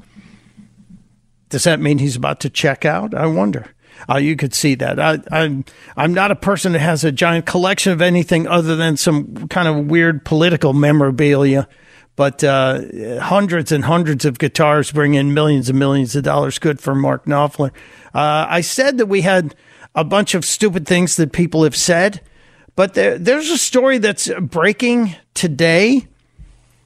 I think this just came out this afternoon. There's a story about the FCC making rulings on AI and deep fakes. Have you seen this story? I think this just happened this afternoon, that the FCC has decided that all of those very realistic AI robocalls are illegal. And this came on the heels of a robocall that was sent out to most of the phones in New Hampshire the day before the New Hampshire primary that sounded like Joe Biden saying, hey, don't waste your vote in the primary. We're going to need it in the fall. If you vote now, you won't be able to vote in the fall. It was absolutely stupid. But then, if we are not teaching civics, then people aren't learning. So that call, you guys might even have that in the archive somewhere.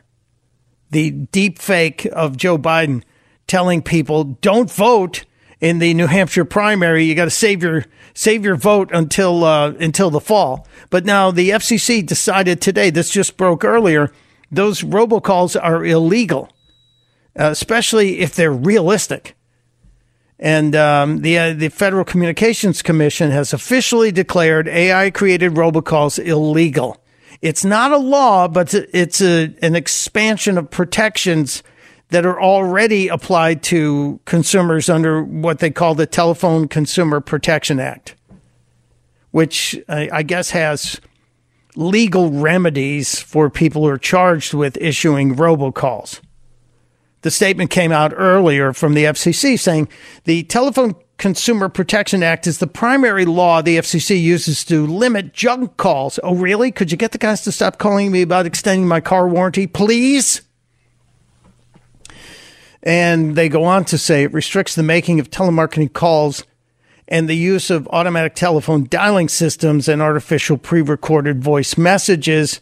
Under FCC rules, it requires telemarketers to obtain prior express written consent from consumers before robocalling them. Have you guys ever gotten a request for written consent to be robocalled? I haven't.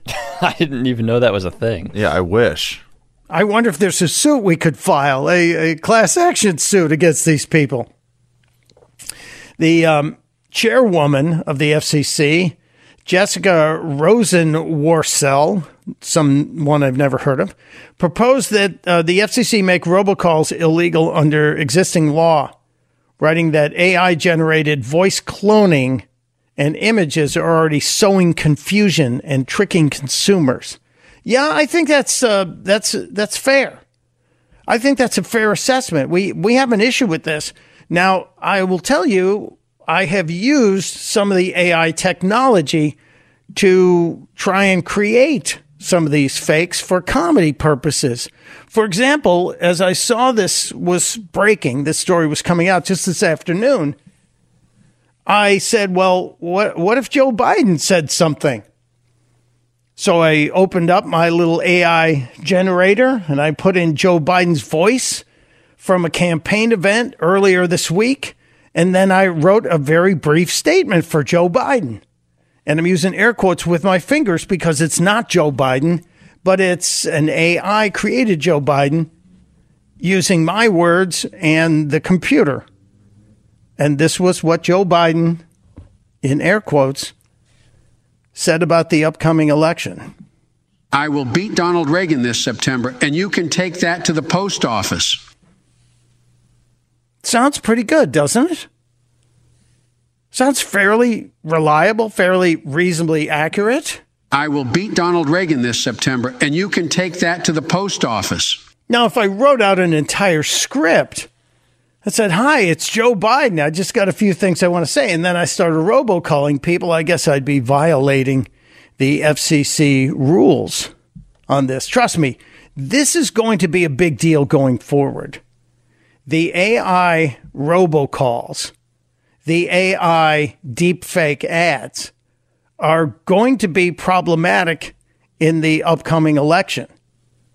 They're going to be part and parcel of the upcoming election. And we have to make sure that we're at least encouraging the government to make certain that there's a way to authenticate. Now, I'm all for comedy, but I'm not in for swindling. So I have to dance this line. I admittedly will tell you, if it's funny, it's funny. But if it's misleading, it's a different issue altogether. It's a very different issue. I think this is a big story. It might even be the biggest story of this hour.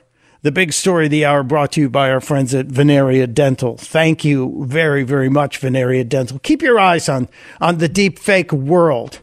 It really was a big deal. You guys didn't have the clip from Joe Biden in New Hampshire, did you? I don't think we have it. Okay, that's all right. It happened about a week and a half ago. And it was the day before the New Hampshire primary, but there are plenty of other stories for us to cover. When we get back here, I want to get into Kamala, because after yesterday, after Joe Biden's disastrous press conference that followed the disastrous release of the special counsel's report that is really going to show, I think, that the 8th of February was the first day of the end of Joe Biden's political career. I really believe that. It means suddenly that Kamala Harris is now thrust into a much more important role.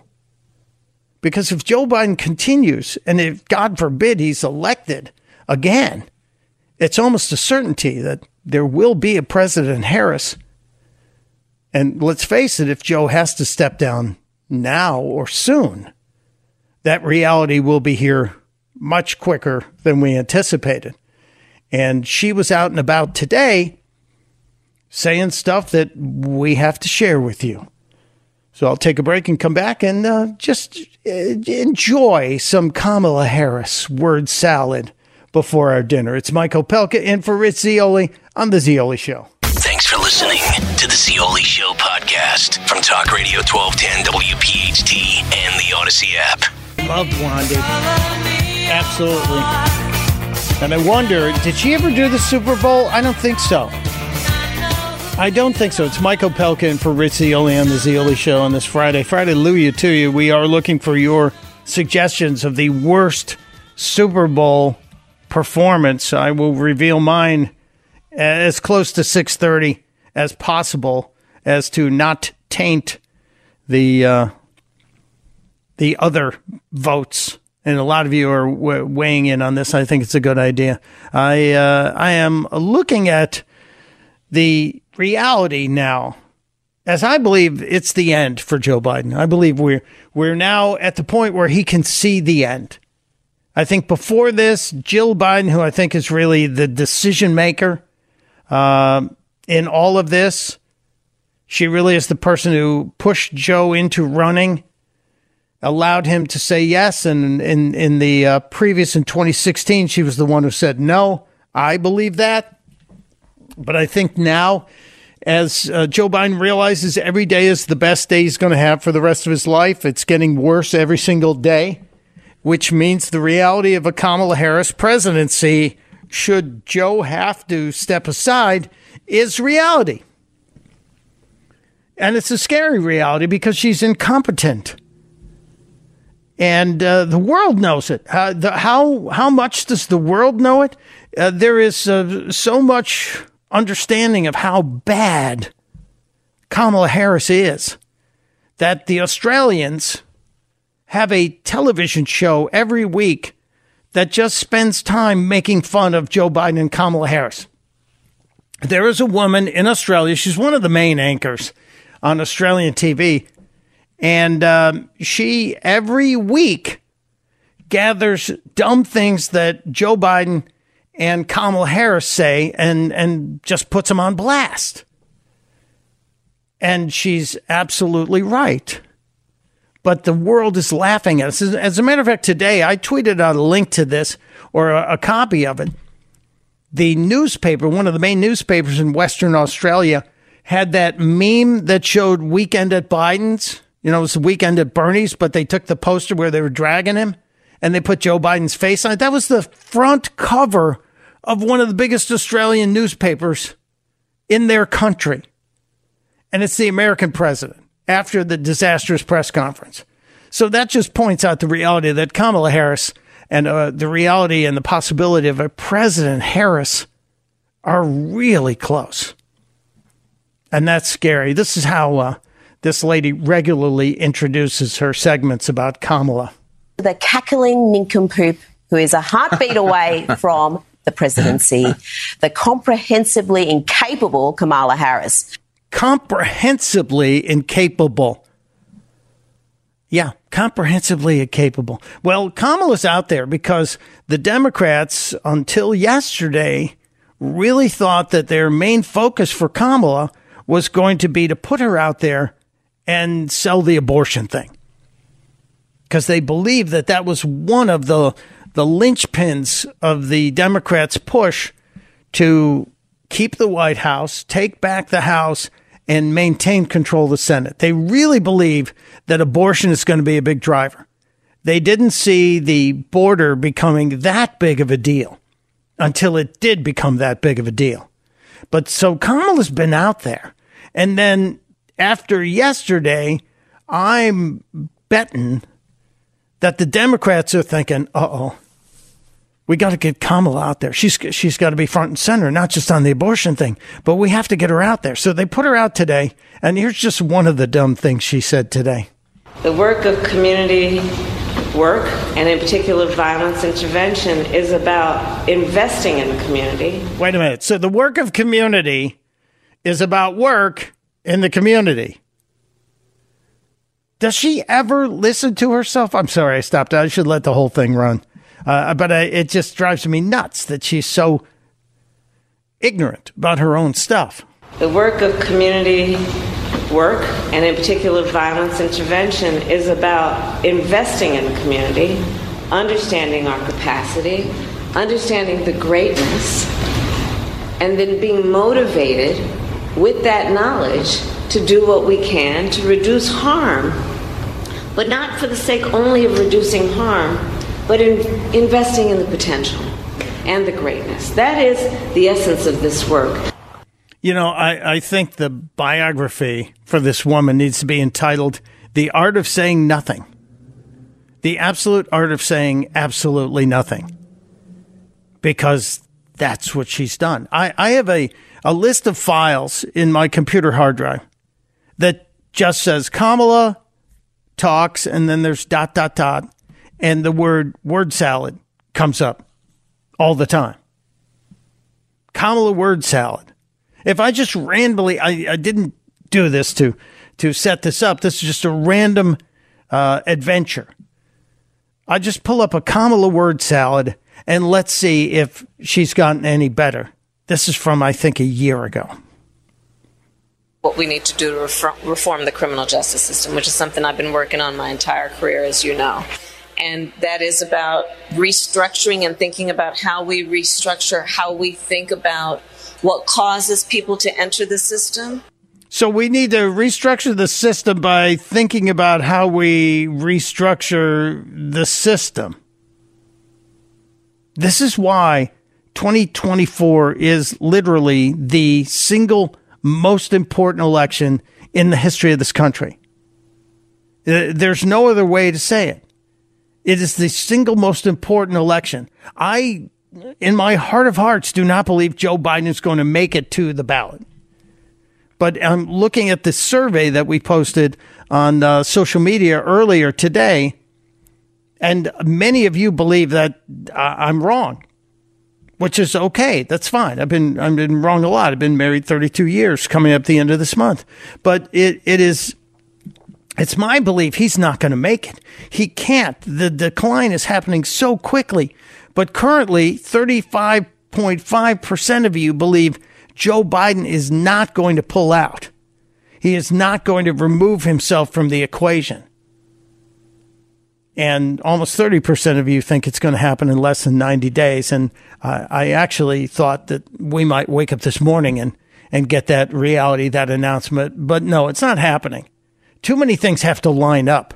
Too many things have to happen. We talked about it on Wednesday when I was here from 6 to 7. We talked about the possibility of a Supreme Court justice stepping down, like Sonia Sotomayor, who said just the workload is just too much for her. And they could move Kamala over there and then put Mr. Teeth and Hair Gel in there, and you could have an easy route for Biden to get out. But I don't know if that's able to happen that quickly. But I honestly believe that we are at the precipice of a really important point in our life. We're standing on this cliff and looking over. And to me, it's nerve-wracking, beyond nerve-wracking. All right, now that I've depressed everyone, we have many more things to talk about. I want to talk about this guy who was in the White House press briefing today. It's a guy I don't think I've seen. His name is Ian Sams. Have we seen Ian Sams before today, Matt?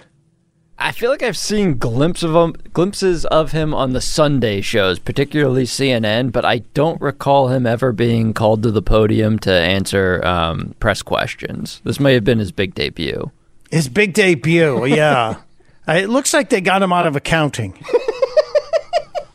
No offense to E.J. Antoni if he's still listening, but Ian Sams looked like he was well beyond his depth today, and we'll share with you what he said today in the press briefing, as well as some of the other madness. There's more from The View and some wisdom from Joe Biden.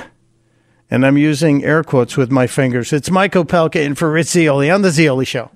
Rich Zeoli, weekday afternoons 3 to 7. Talk Radio 1210, WPHT, and on the free Odyssey app.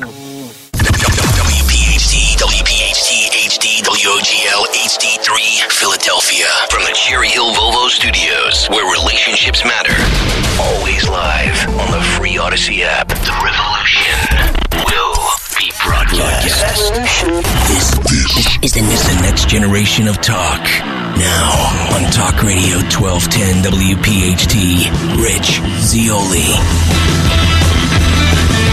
It is the Zeoli Show, but it's Mike Opelka. That's me. I'm here and happy to be here, honored to be here. I'll be back also tomorrow night. We'll be here Saturday night, live and local, 7 to 10 p.m. So you should come back.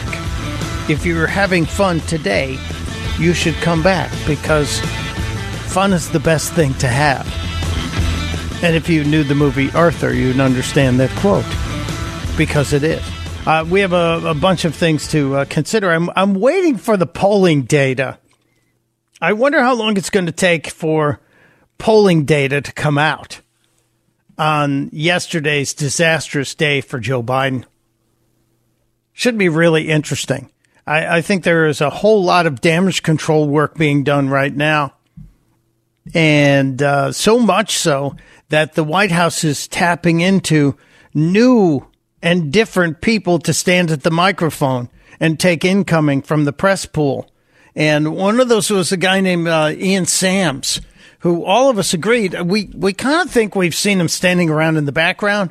Maybe he carried the binder for KJP, Cringe, as she's known in my circles, Cringe, because that's what she makes us do, Corinne Jean-Pierre. What does Dom call her? The French lady. I think she's Haitian, but, there's a lot of French down there. But yesterday or today, we saw Cringe was in the press room, but she turned some of the briefing over to Ian Sams, somebody we don't really have any intel on him, but he seems to be carrying the water appropriately and gave Joe Biden a participation trophy or a participation ribbon. What am I talking about? Well, he was trying to explain why Joe Biden's brain had so much trouble when he was being interviewed by the special counsel and trying to give Joe Biden cover for not being able to remember things. You know, he didn't remember when he was vice president. He didn't remember when his son died, missed it by years. But, you know, he was there, damn it. So give him his trophy. He was dealing with a huge international crisis of great global consequence. And, you know, he was trying his best to answer questions in this interview because he wanted to be fully cooperative. He was trying his best. You tried. You get a participation trophy, sir. Oh, thank God you were there. That was an amazing bit of nothing. The problem I have with what Joe Biden said yesterday was his lack of being accountable. And I've often said, if you've listened to me in the past, I think one of the great problems in our country is the lack of accountability on every level. Nobody takes responsibility. And yesterday, I think you guys have this clip, Matthew. Joe Biden blamed his staff for the classified documents being in his home, his office, his garage for 5 decades. But did he actually take responsibility? You take responsibility for at least being careless with classified material. I take responsibility for not having seen exactly what my staff was doing. It goes in and points out things that appeared in my garage, things that came out of my home, things that were moved not by me, but my staff. So he threw his staff under the bus. I take responsibility for not having seen exactly what happened. No, that's not how it works. If the law was broken and you're the guy who brought the classified papers home when you were a senator or when you were vice president, this was all before you were president, Joey. You are responsible, not for your staff moving him around. It's wrong.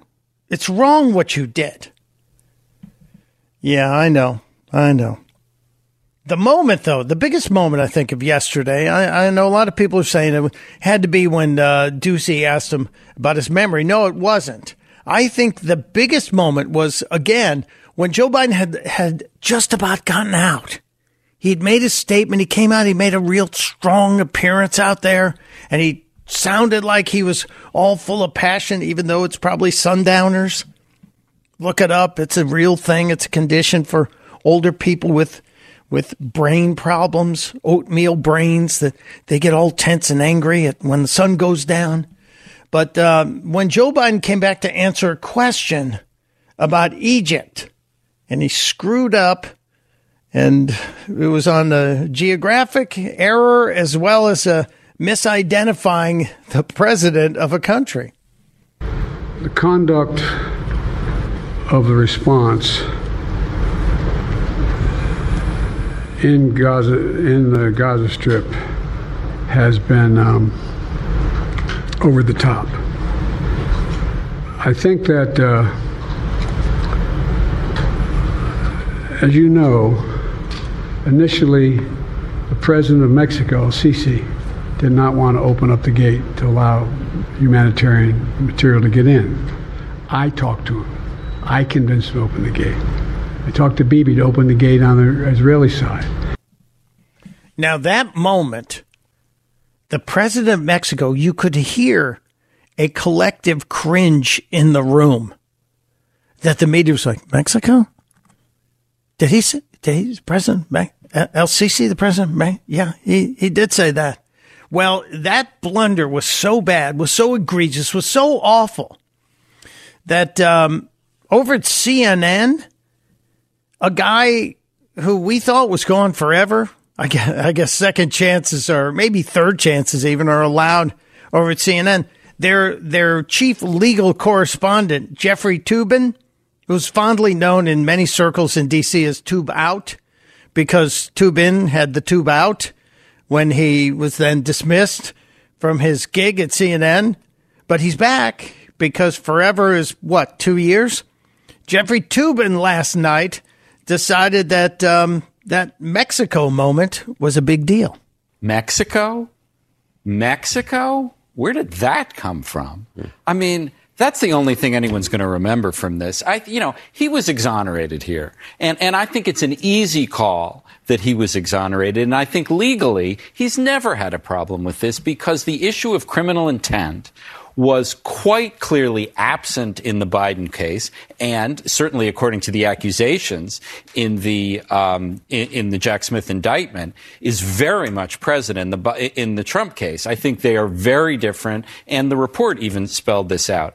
But Mexico? I mean, politically, how do you explain that?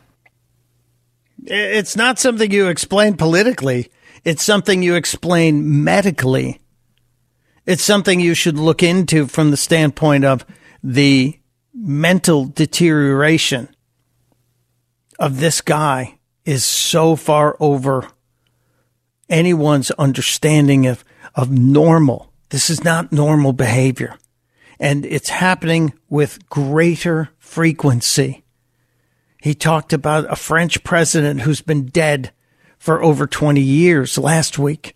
This week, he talked about a German chancellor who's been dead since 2017. He sees dead people. And now he's mixing up world leaders. He mixes up events and world leaders. He mixes up when his son died, how his son died. He's talked about the fact this son, he's basically used the excuse that his son died in uniform when he did not. Now, the tragedy of his son's death cannot be underscored enough. Any family that loses a child, it's a tragedy. But Joe Biden's kid, Beau, didn't die on the battlefield. He just keeps making it sound that way because empathy and grief are his superpowers. And he tries to use them whenever he feels cornered. But this was just awful. Mexico? Jeffrey Toobin coming to the rescue, standing up. But there was more. The anger thing. I talked about the anger thing. Joe Biden last night talking about not sharing classified information with his ghostwriter. Not share classified information.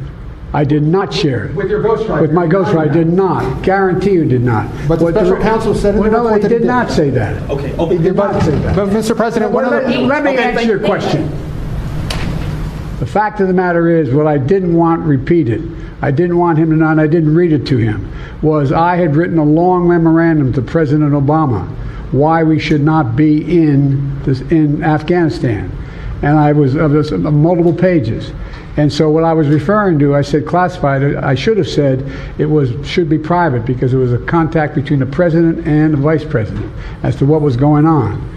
That's what he was referring to. It was not classified information in that document.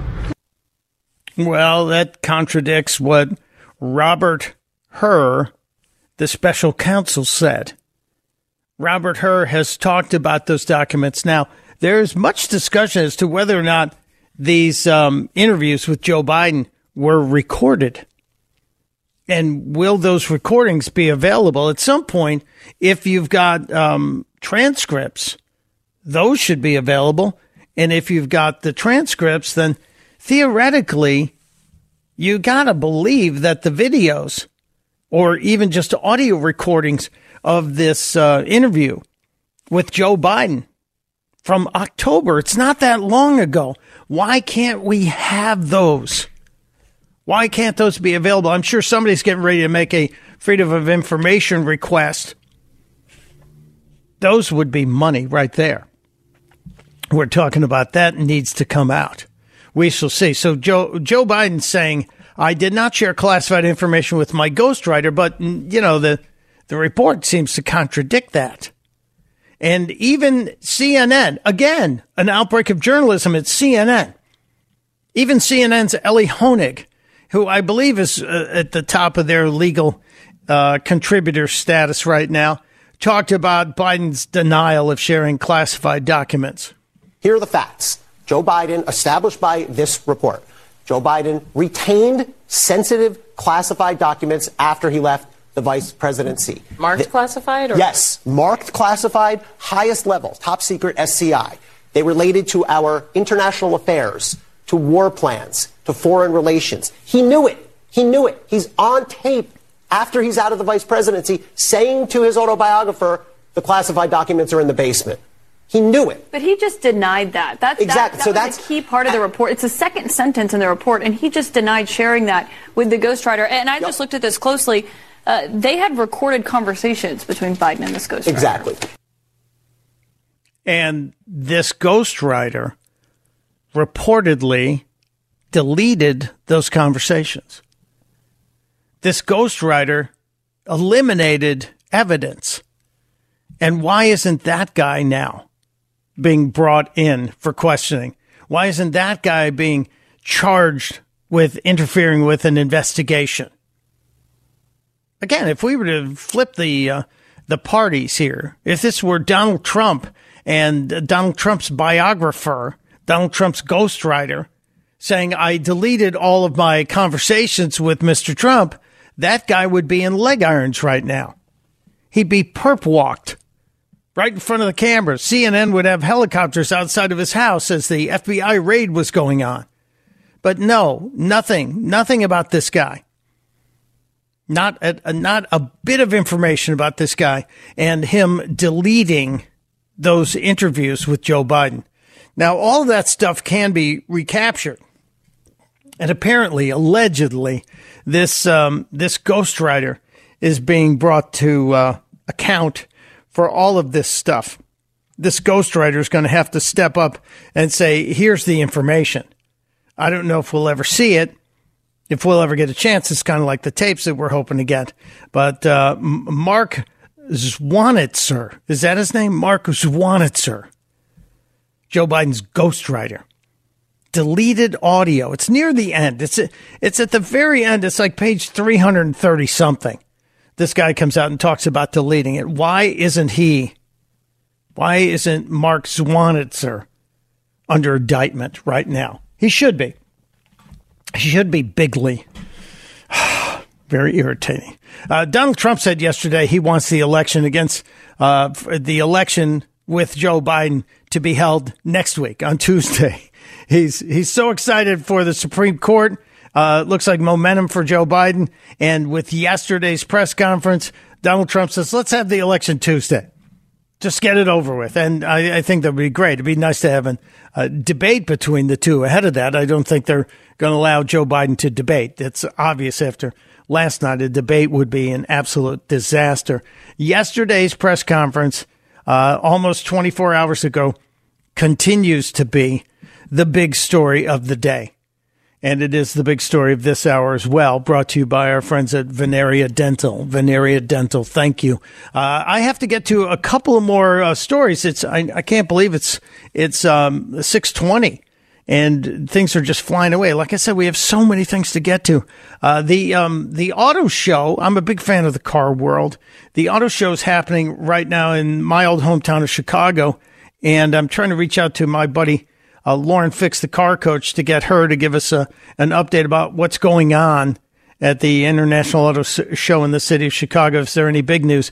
Plus, I'm still worried about the kill switches in cars, but there's a new report out that the government is about to mandate speed limits on new cars, meaning that your car won't be able to go over the speed limit by very much in any area. Now, I know a lot of you are saying, well, what's the big deal? The speed limit's the speed limit. Why do you need to be able to go faster? We'll talk about that if we can get Lauren Fix in here. And I have to reveal my choice for the worst Super Bowl halftime show. you still have time to get your vote in. You can either send it to me on social media, or you can call us at 855-839-1210. Is that the number here? I keep forgetting. Yeah, that's it. I do a lot of different radio stations. You know that. I never know what city I'm in. And I regularly screw up those numbers, too. 855-839-1210. It's Opelka in for Zeoli on Talk Radio 1210 WPHT. The Zeoli Show on your schedule from Talk Radio 1210 WPHT in the free Odyssey app. It is 6:26 on a Friday. Mike Opelka in for my buddy Rich Zeoli. Thank you for being here. Try and get to as many of the stories as possible, and your calls as well. Kevin is in Bucks County calling in the program. Hello, Kevin. Welcome, sir. Hello, sir, from the micronation of Palasa. Hello. The micronation.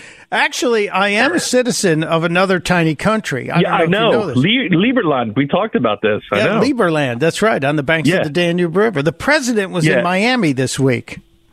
Yeah, well, so on a side note, I just got your email address because a friend of mine is going to invite you and Nick Kale to both Philadelphia Cricket Club and Squires Golf Course.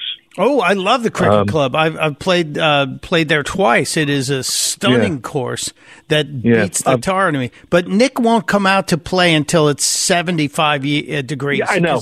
I know. I already qualified the weather. But also to Squires. And Squires is bougie. But anyway, so just a heads up for that email address. Okay. So no, I was just telling Matt the Sancta Traitorous. We need to fast track the 25th Amendment only so that Kamala Harris can become president, because she will not win in the general election. Yeah, this is true. But did you hear Dom today talking about Michelle Obama? I think that's absolutely nutso. I love Dom, but I don't think there's a snowball's chance in hell she would be the nominee. I know if Kamala becomes a temporary president, I know the country is going to go, there's no way she can be our nominee. And that's why I think Newsom is the obvious choice there. But you're right. President Kamala Toe, as you said, which is pretty funny, not going to be on the ticket in either position, I don't think, because if you lose Joe, you lose her as well. Right, because if Sotomayor were to step down now, Senate can fast track Kamala into replacing her. So you got to do that before the other puzzle piece. It has to be, and that seems to flow. But it's a scary reality that could happen. But I really don't think. Now, Kevin, doesn't Bucks County? Don't you guys have a special election for a state? Oh yeah, that's lower. Well, that's within the Commonwealth, so it's outside of my jurisdiction. That's in Levittown. I'm here in Upper Southampton, and I'm literally 2 minutes from the Northeast Philadelphia border, right at Buffleton and County Line Road. Okay. That's Levittown within Pennsylvania. So my local rep, I already have mine for Harrisburg.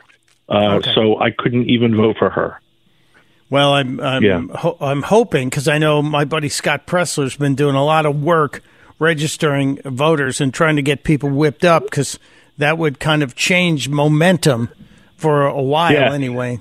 Hopefully, well, I've been asking him for to help me out, for donations, as you remember, for all my domain names that I own, including Anthony Fauci sucks and all those. Greg Stocker sucks, which I love saying all the time. Yeah, it's great. Yeah. hey, any little bit of donation can help, because the things aren't cheap, because I have a list of about another 50 I want to grab. And I also do own. Well, this is the one that I'm going to talk to you guys about, because I do own Moron, and Rich is not happy with me. I'm unhappy too. We might Moron. It might have to sue you. No, because I even have a better one for you guys that I will gladly give to you, but would be part of that conversation to help be part of it. Well, we're going to have a discussion. You should go to CPAC. Absolutely. In a couple of weeks. Rich is going to be broadcasting from CPAC. And I'm going to be broadcasting from CPAC as well in Washington, D.C. It's the Conservative Political Action Conference. It is a gigantic event, and Donald Trump will be speaking this year as well as many others. And there is a report there's going to be a gathering of bourbon lovers who also happen to be talk radio hosts from around the country. Well, so, and even better, Rich Zeoli sucks, if you've ever seen that one. That's the one I told you. Well, that's the one where I mentioned it redirects you to Rich's 37-minute interview with Trump during the USMCA trade agreement. Oh, where excellent. He's one of only two to be actually interviewed specifically by Trump himself, where Trump pulled them into the Oval Office, and he gave Rich a silver platter and Dawn a candy dish, and then Trump said, no, Dawn, you get the dish, and and Rich, you get the little candy thing. Dawn, you get the platter, the silver platter. Like that. Oh yeah, it's because again, and anytime I redirect these things, it's fun, never evil, right? Because whether the last thing sucks, come on, you can really take it any way, but they're always like Hunter Biden, all those, Nancy Pelosi. I own them all. I think we understand, and we support you. And hopefully monetarily. Hasn't happened yet. Maybe we'll work some. We'll have a discussion. Our people will call your people. Right. But I'll get you too with Squires and Philly Cricket Club too, because I just sent Nick the email today, so I got your address, and I'll be sending you an email by tomorrow. Well, for that. Thank you. I'm happy to go. More than welcome. I'm teeing off tomorrow, no matter what the weather is at 9:20. So I'll be out there. Weather be damned. Yep, weather be damned. Nick Hill, he's got to have heaters. He's a gentle soul. Yeah, I say that snowflake. I say that to enrage him. Thank you, Kevin. I got to rock and roll. You're welcome. Here. Bye. Let's quickly grab Jack in Cherry Hill. Jack, you have a nomination for the worst halftime show in the Super Bowl history? Yes, absolutely. In my opinion, Roseanne Barr. Did she do a halftime show? Yes, she did, and she was terrible. What year was that? Years ago, but I don't remember. But it was. I don't remember if she still had her show on TV or not.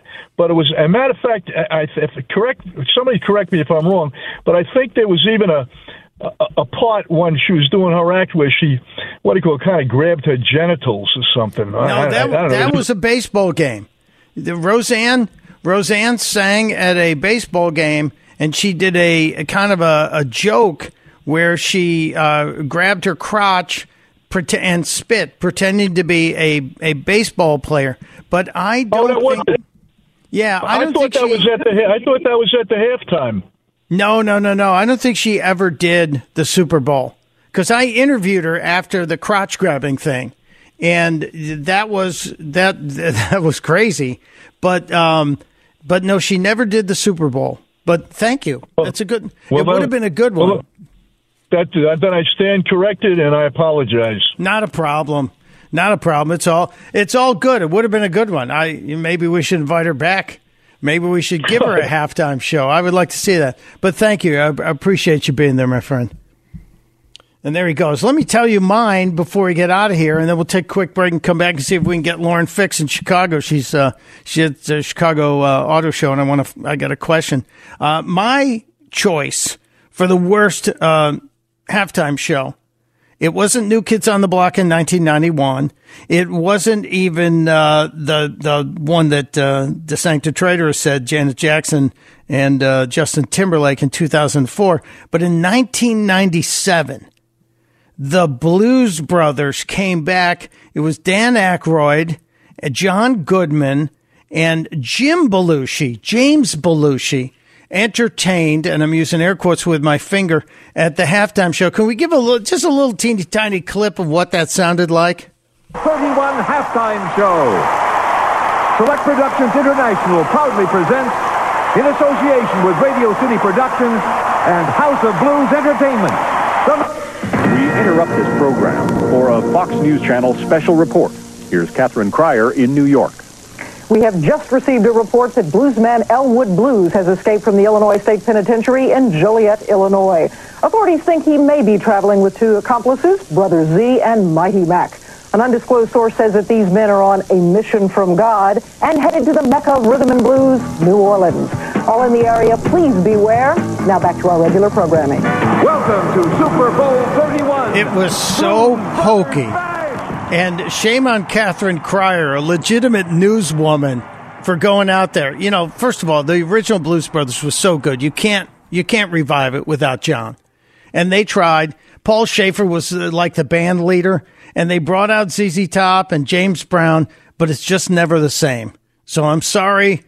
The memory of Jake and Elwood Blues was tarnished by what I consider to be fake Fox News and the worst halftime show ever. When we get back, if we can get her in Chicago, we'll get Lauren Fix, the car coach, to join us, tell us what's happening, and we'll ask her about these speed limiters that the government wants to put in your car. It's Opelka in for Zeoli on The Zeoli Show. Thanks for listening to The Zeoli Show podcast from Talk Radio 1210 WPHT and the Odyssey app.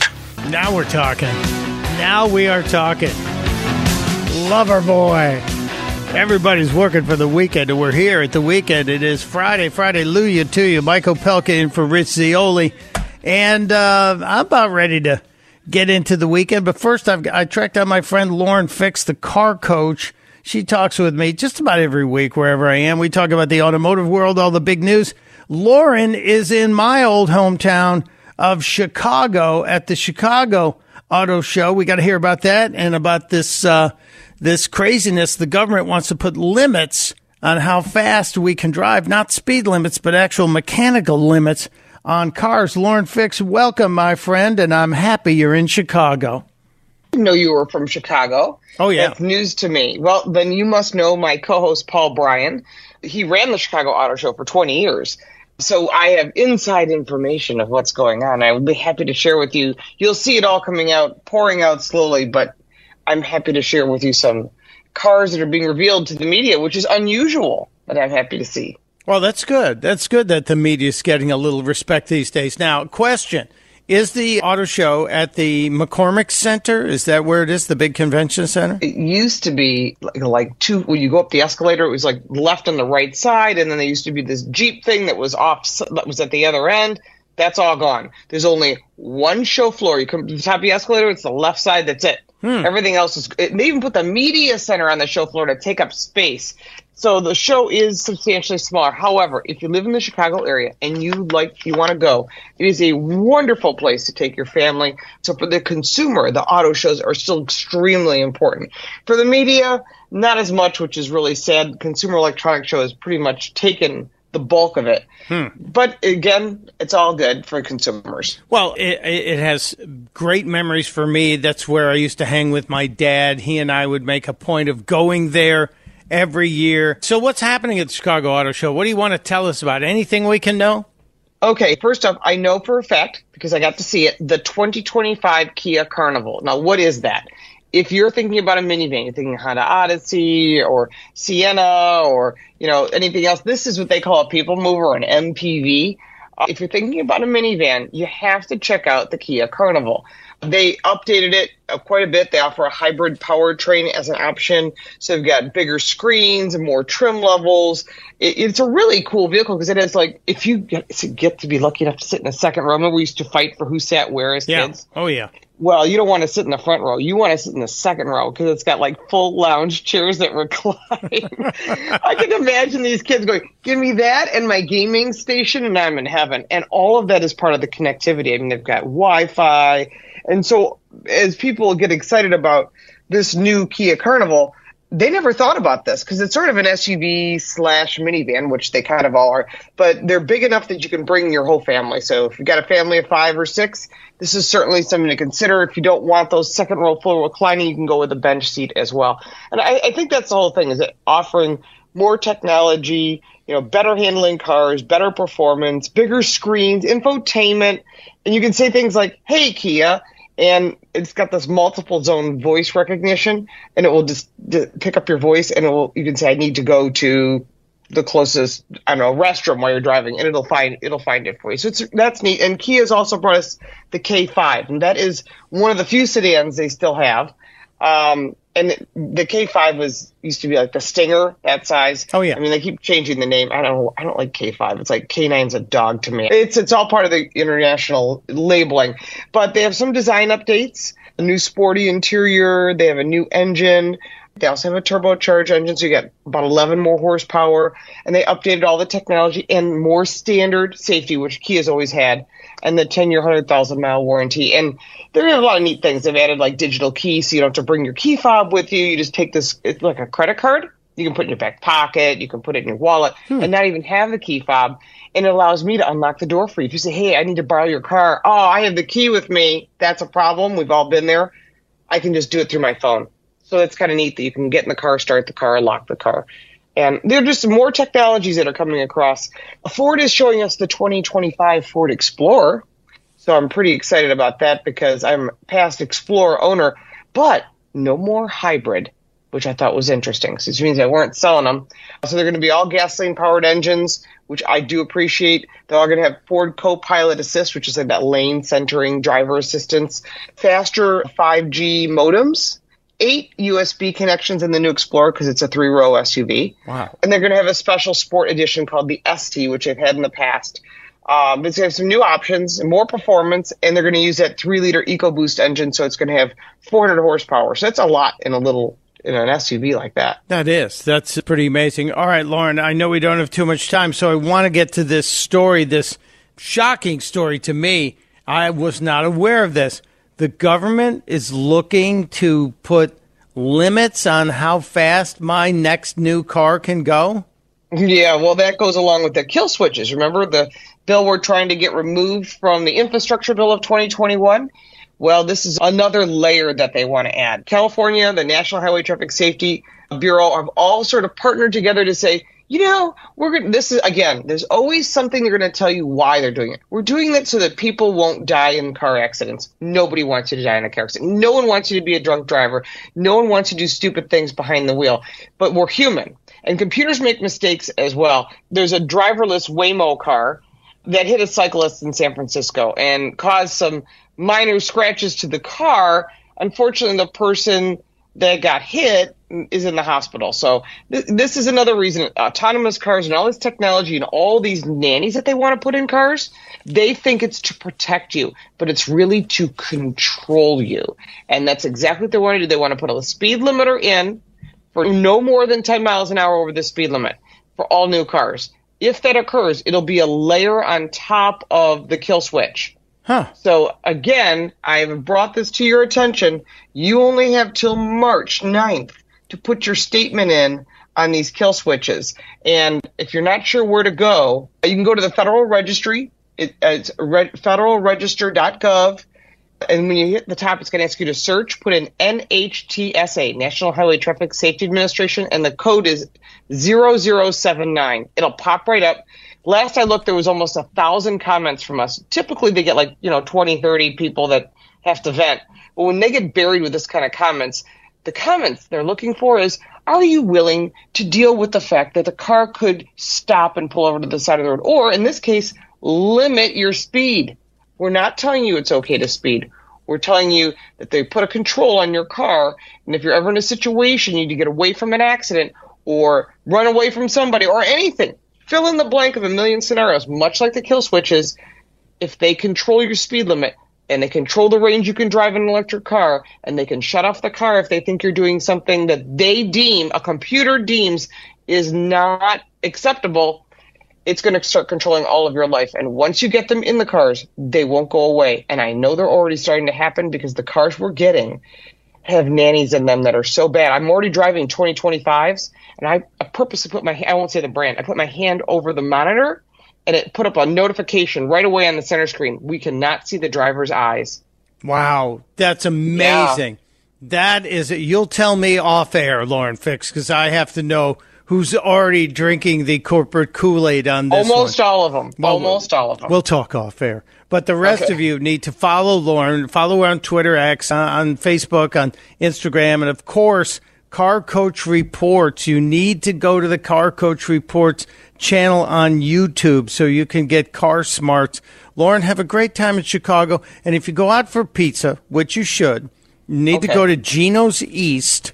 But if you see my name written above the wall in the back room, that's not true. That's from my high school era. That was from an angry ex, so it's not true at all.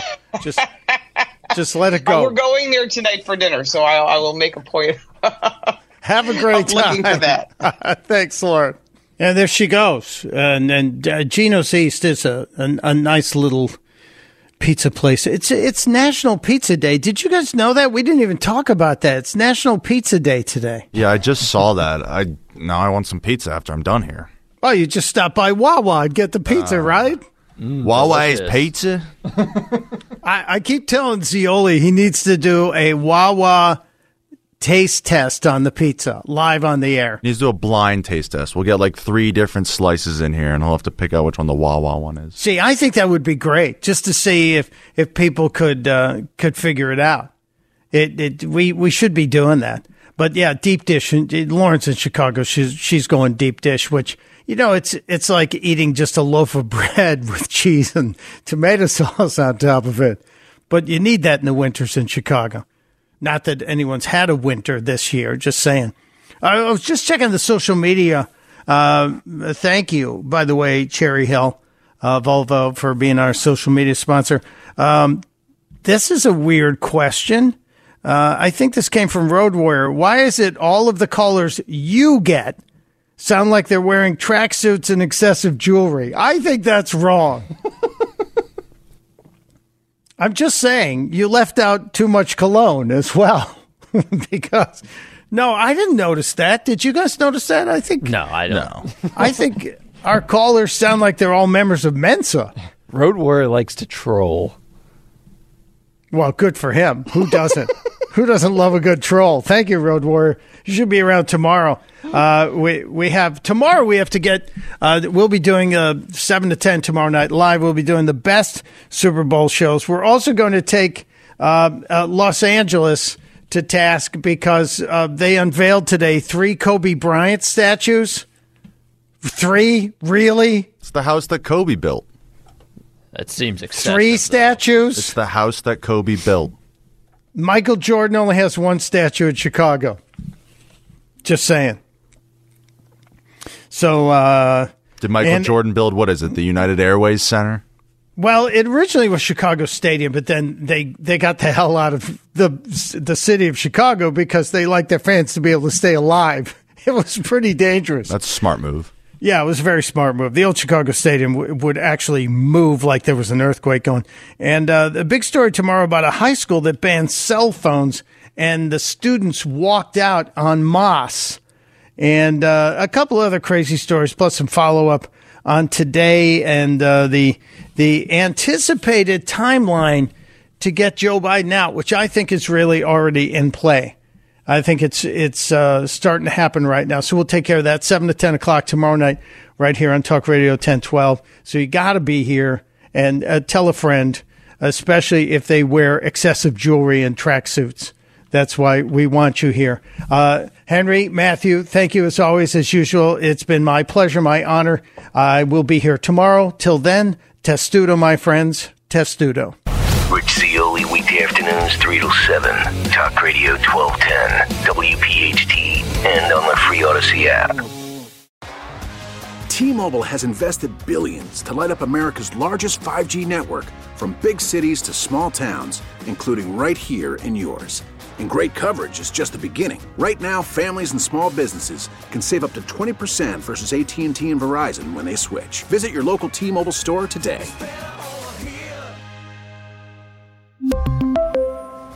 Plan savings with 3 lines of T-Mobile Essentials versus comparable available plans. Plan features and taxes and fees may vary. Hey, Rob Bradford here. I have set out on a mission with my good friends at FanDuel to prove what I have known for some time. Baseball isn't boring. Now I have a daily podcast to prove it with some of the most notable people in the baseball world, screaming baseball isn't boring from the mountaintops, or at least agreeing to come on our show. Players, managers, GMs, and yes, even the commissioner of baseball, Rob Manfred. It has been a constant wave of baseball's most powerful voices. So join the revolution. Subscribe and soak in Baseball Isn't Boring. Listen on your Odyssey app or wherever you get your podcasts. You'll be glad you did.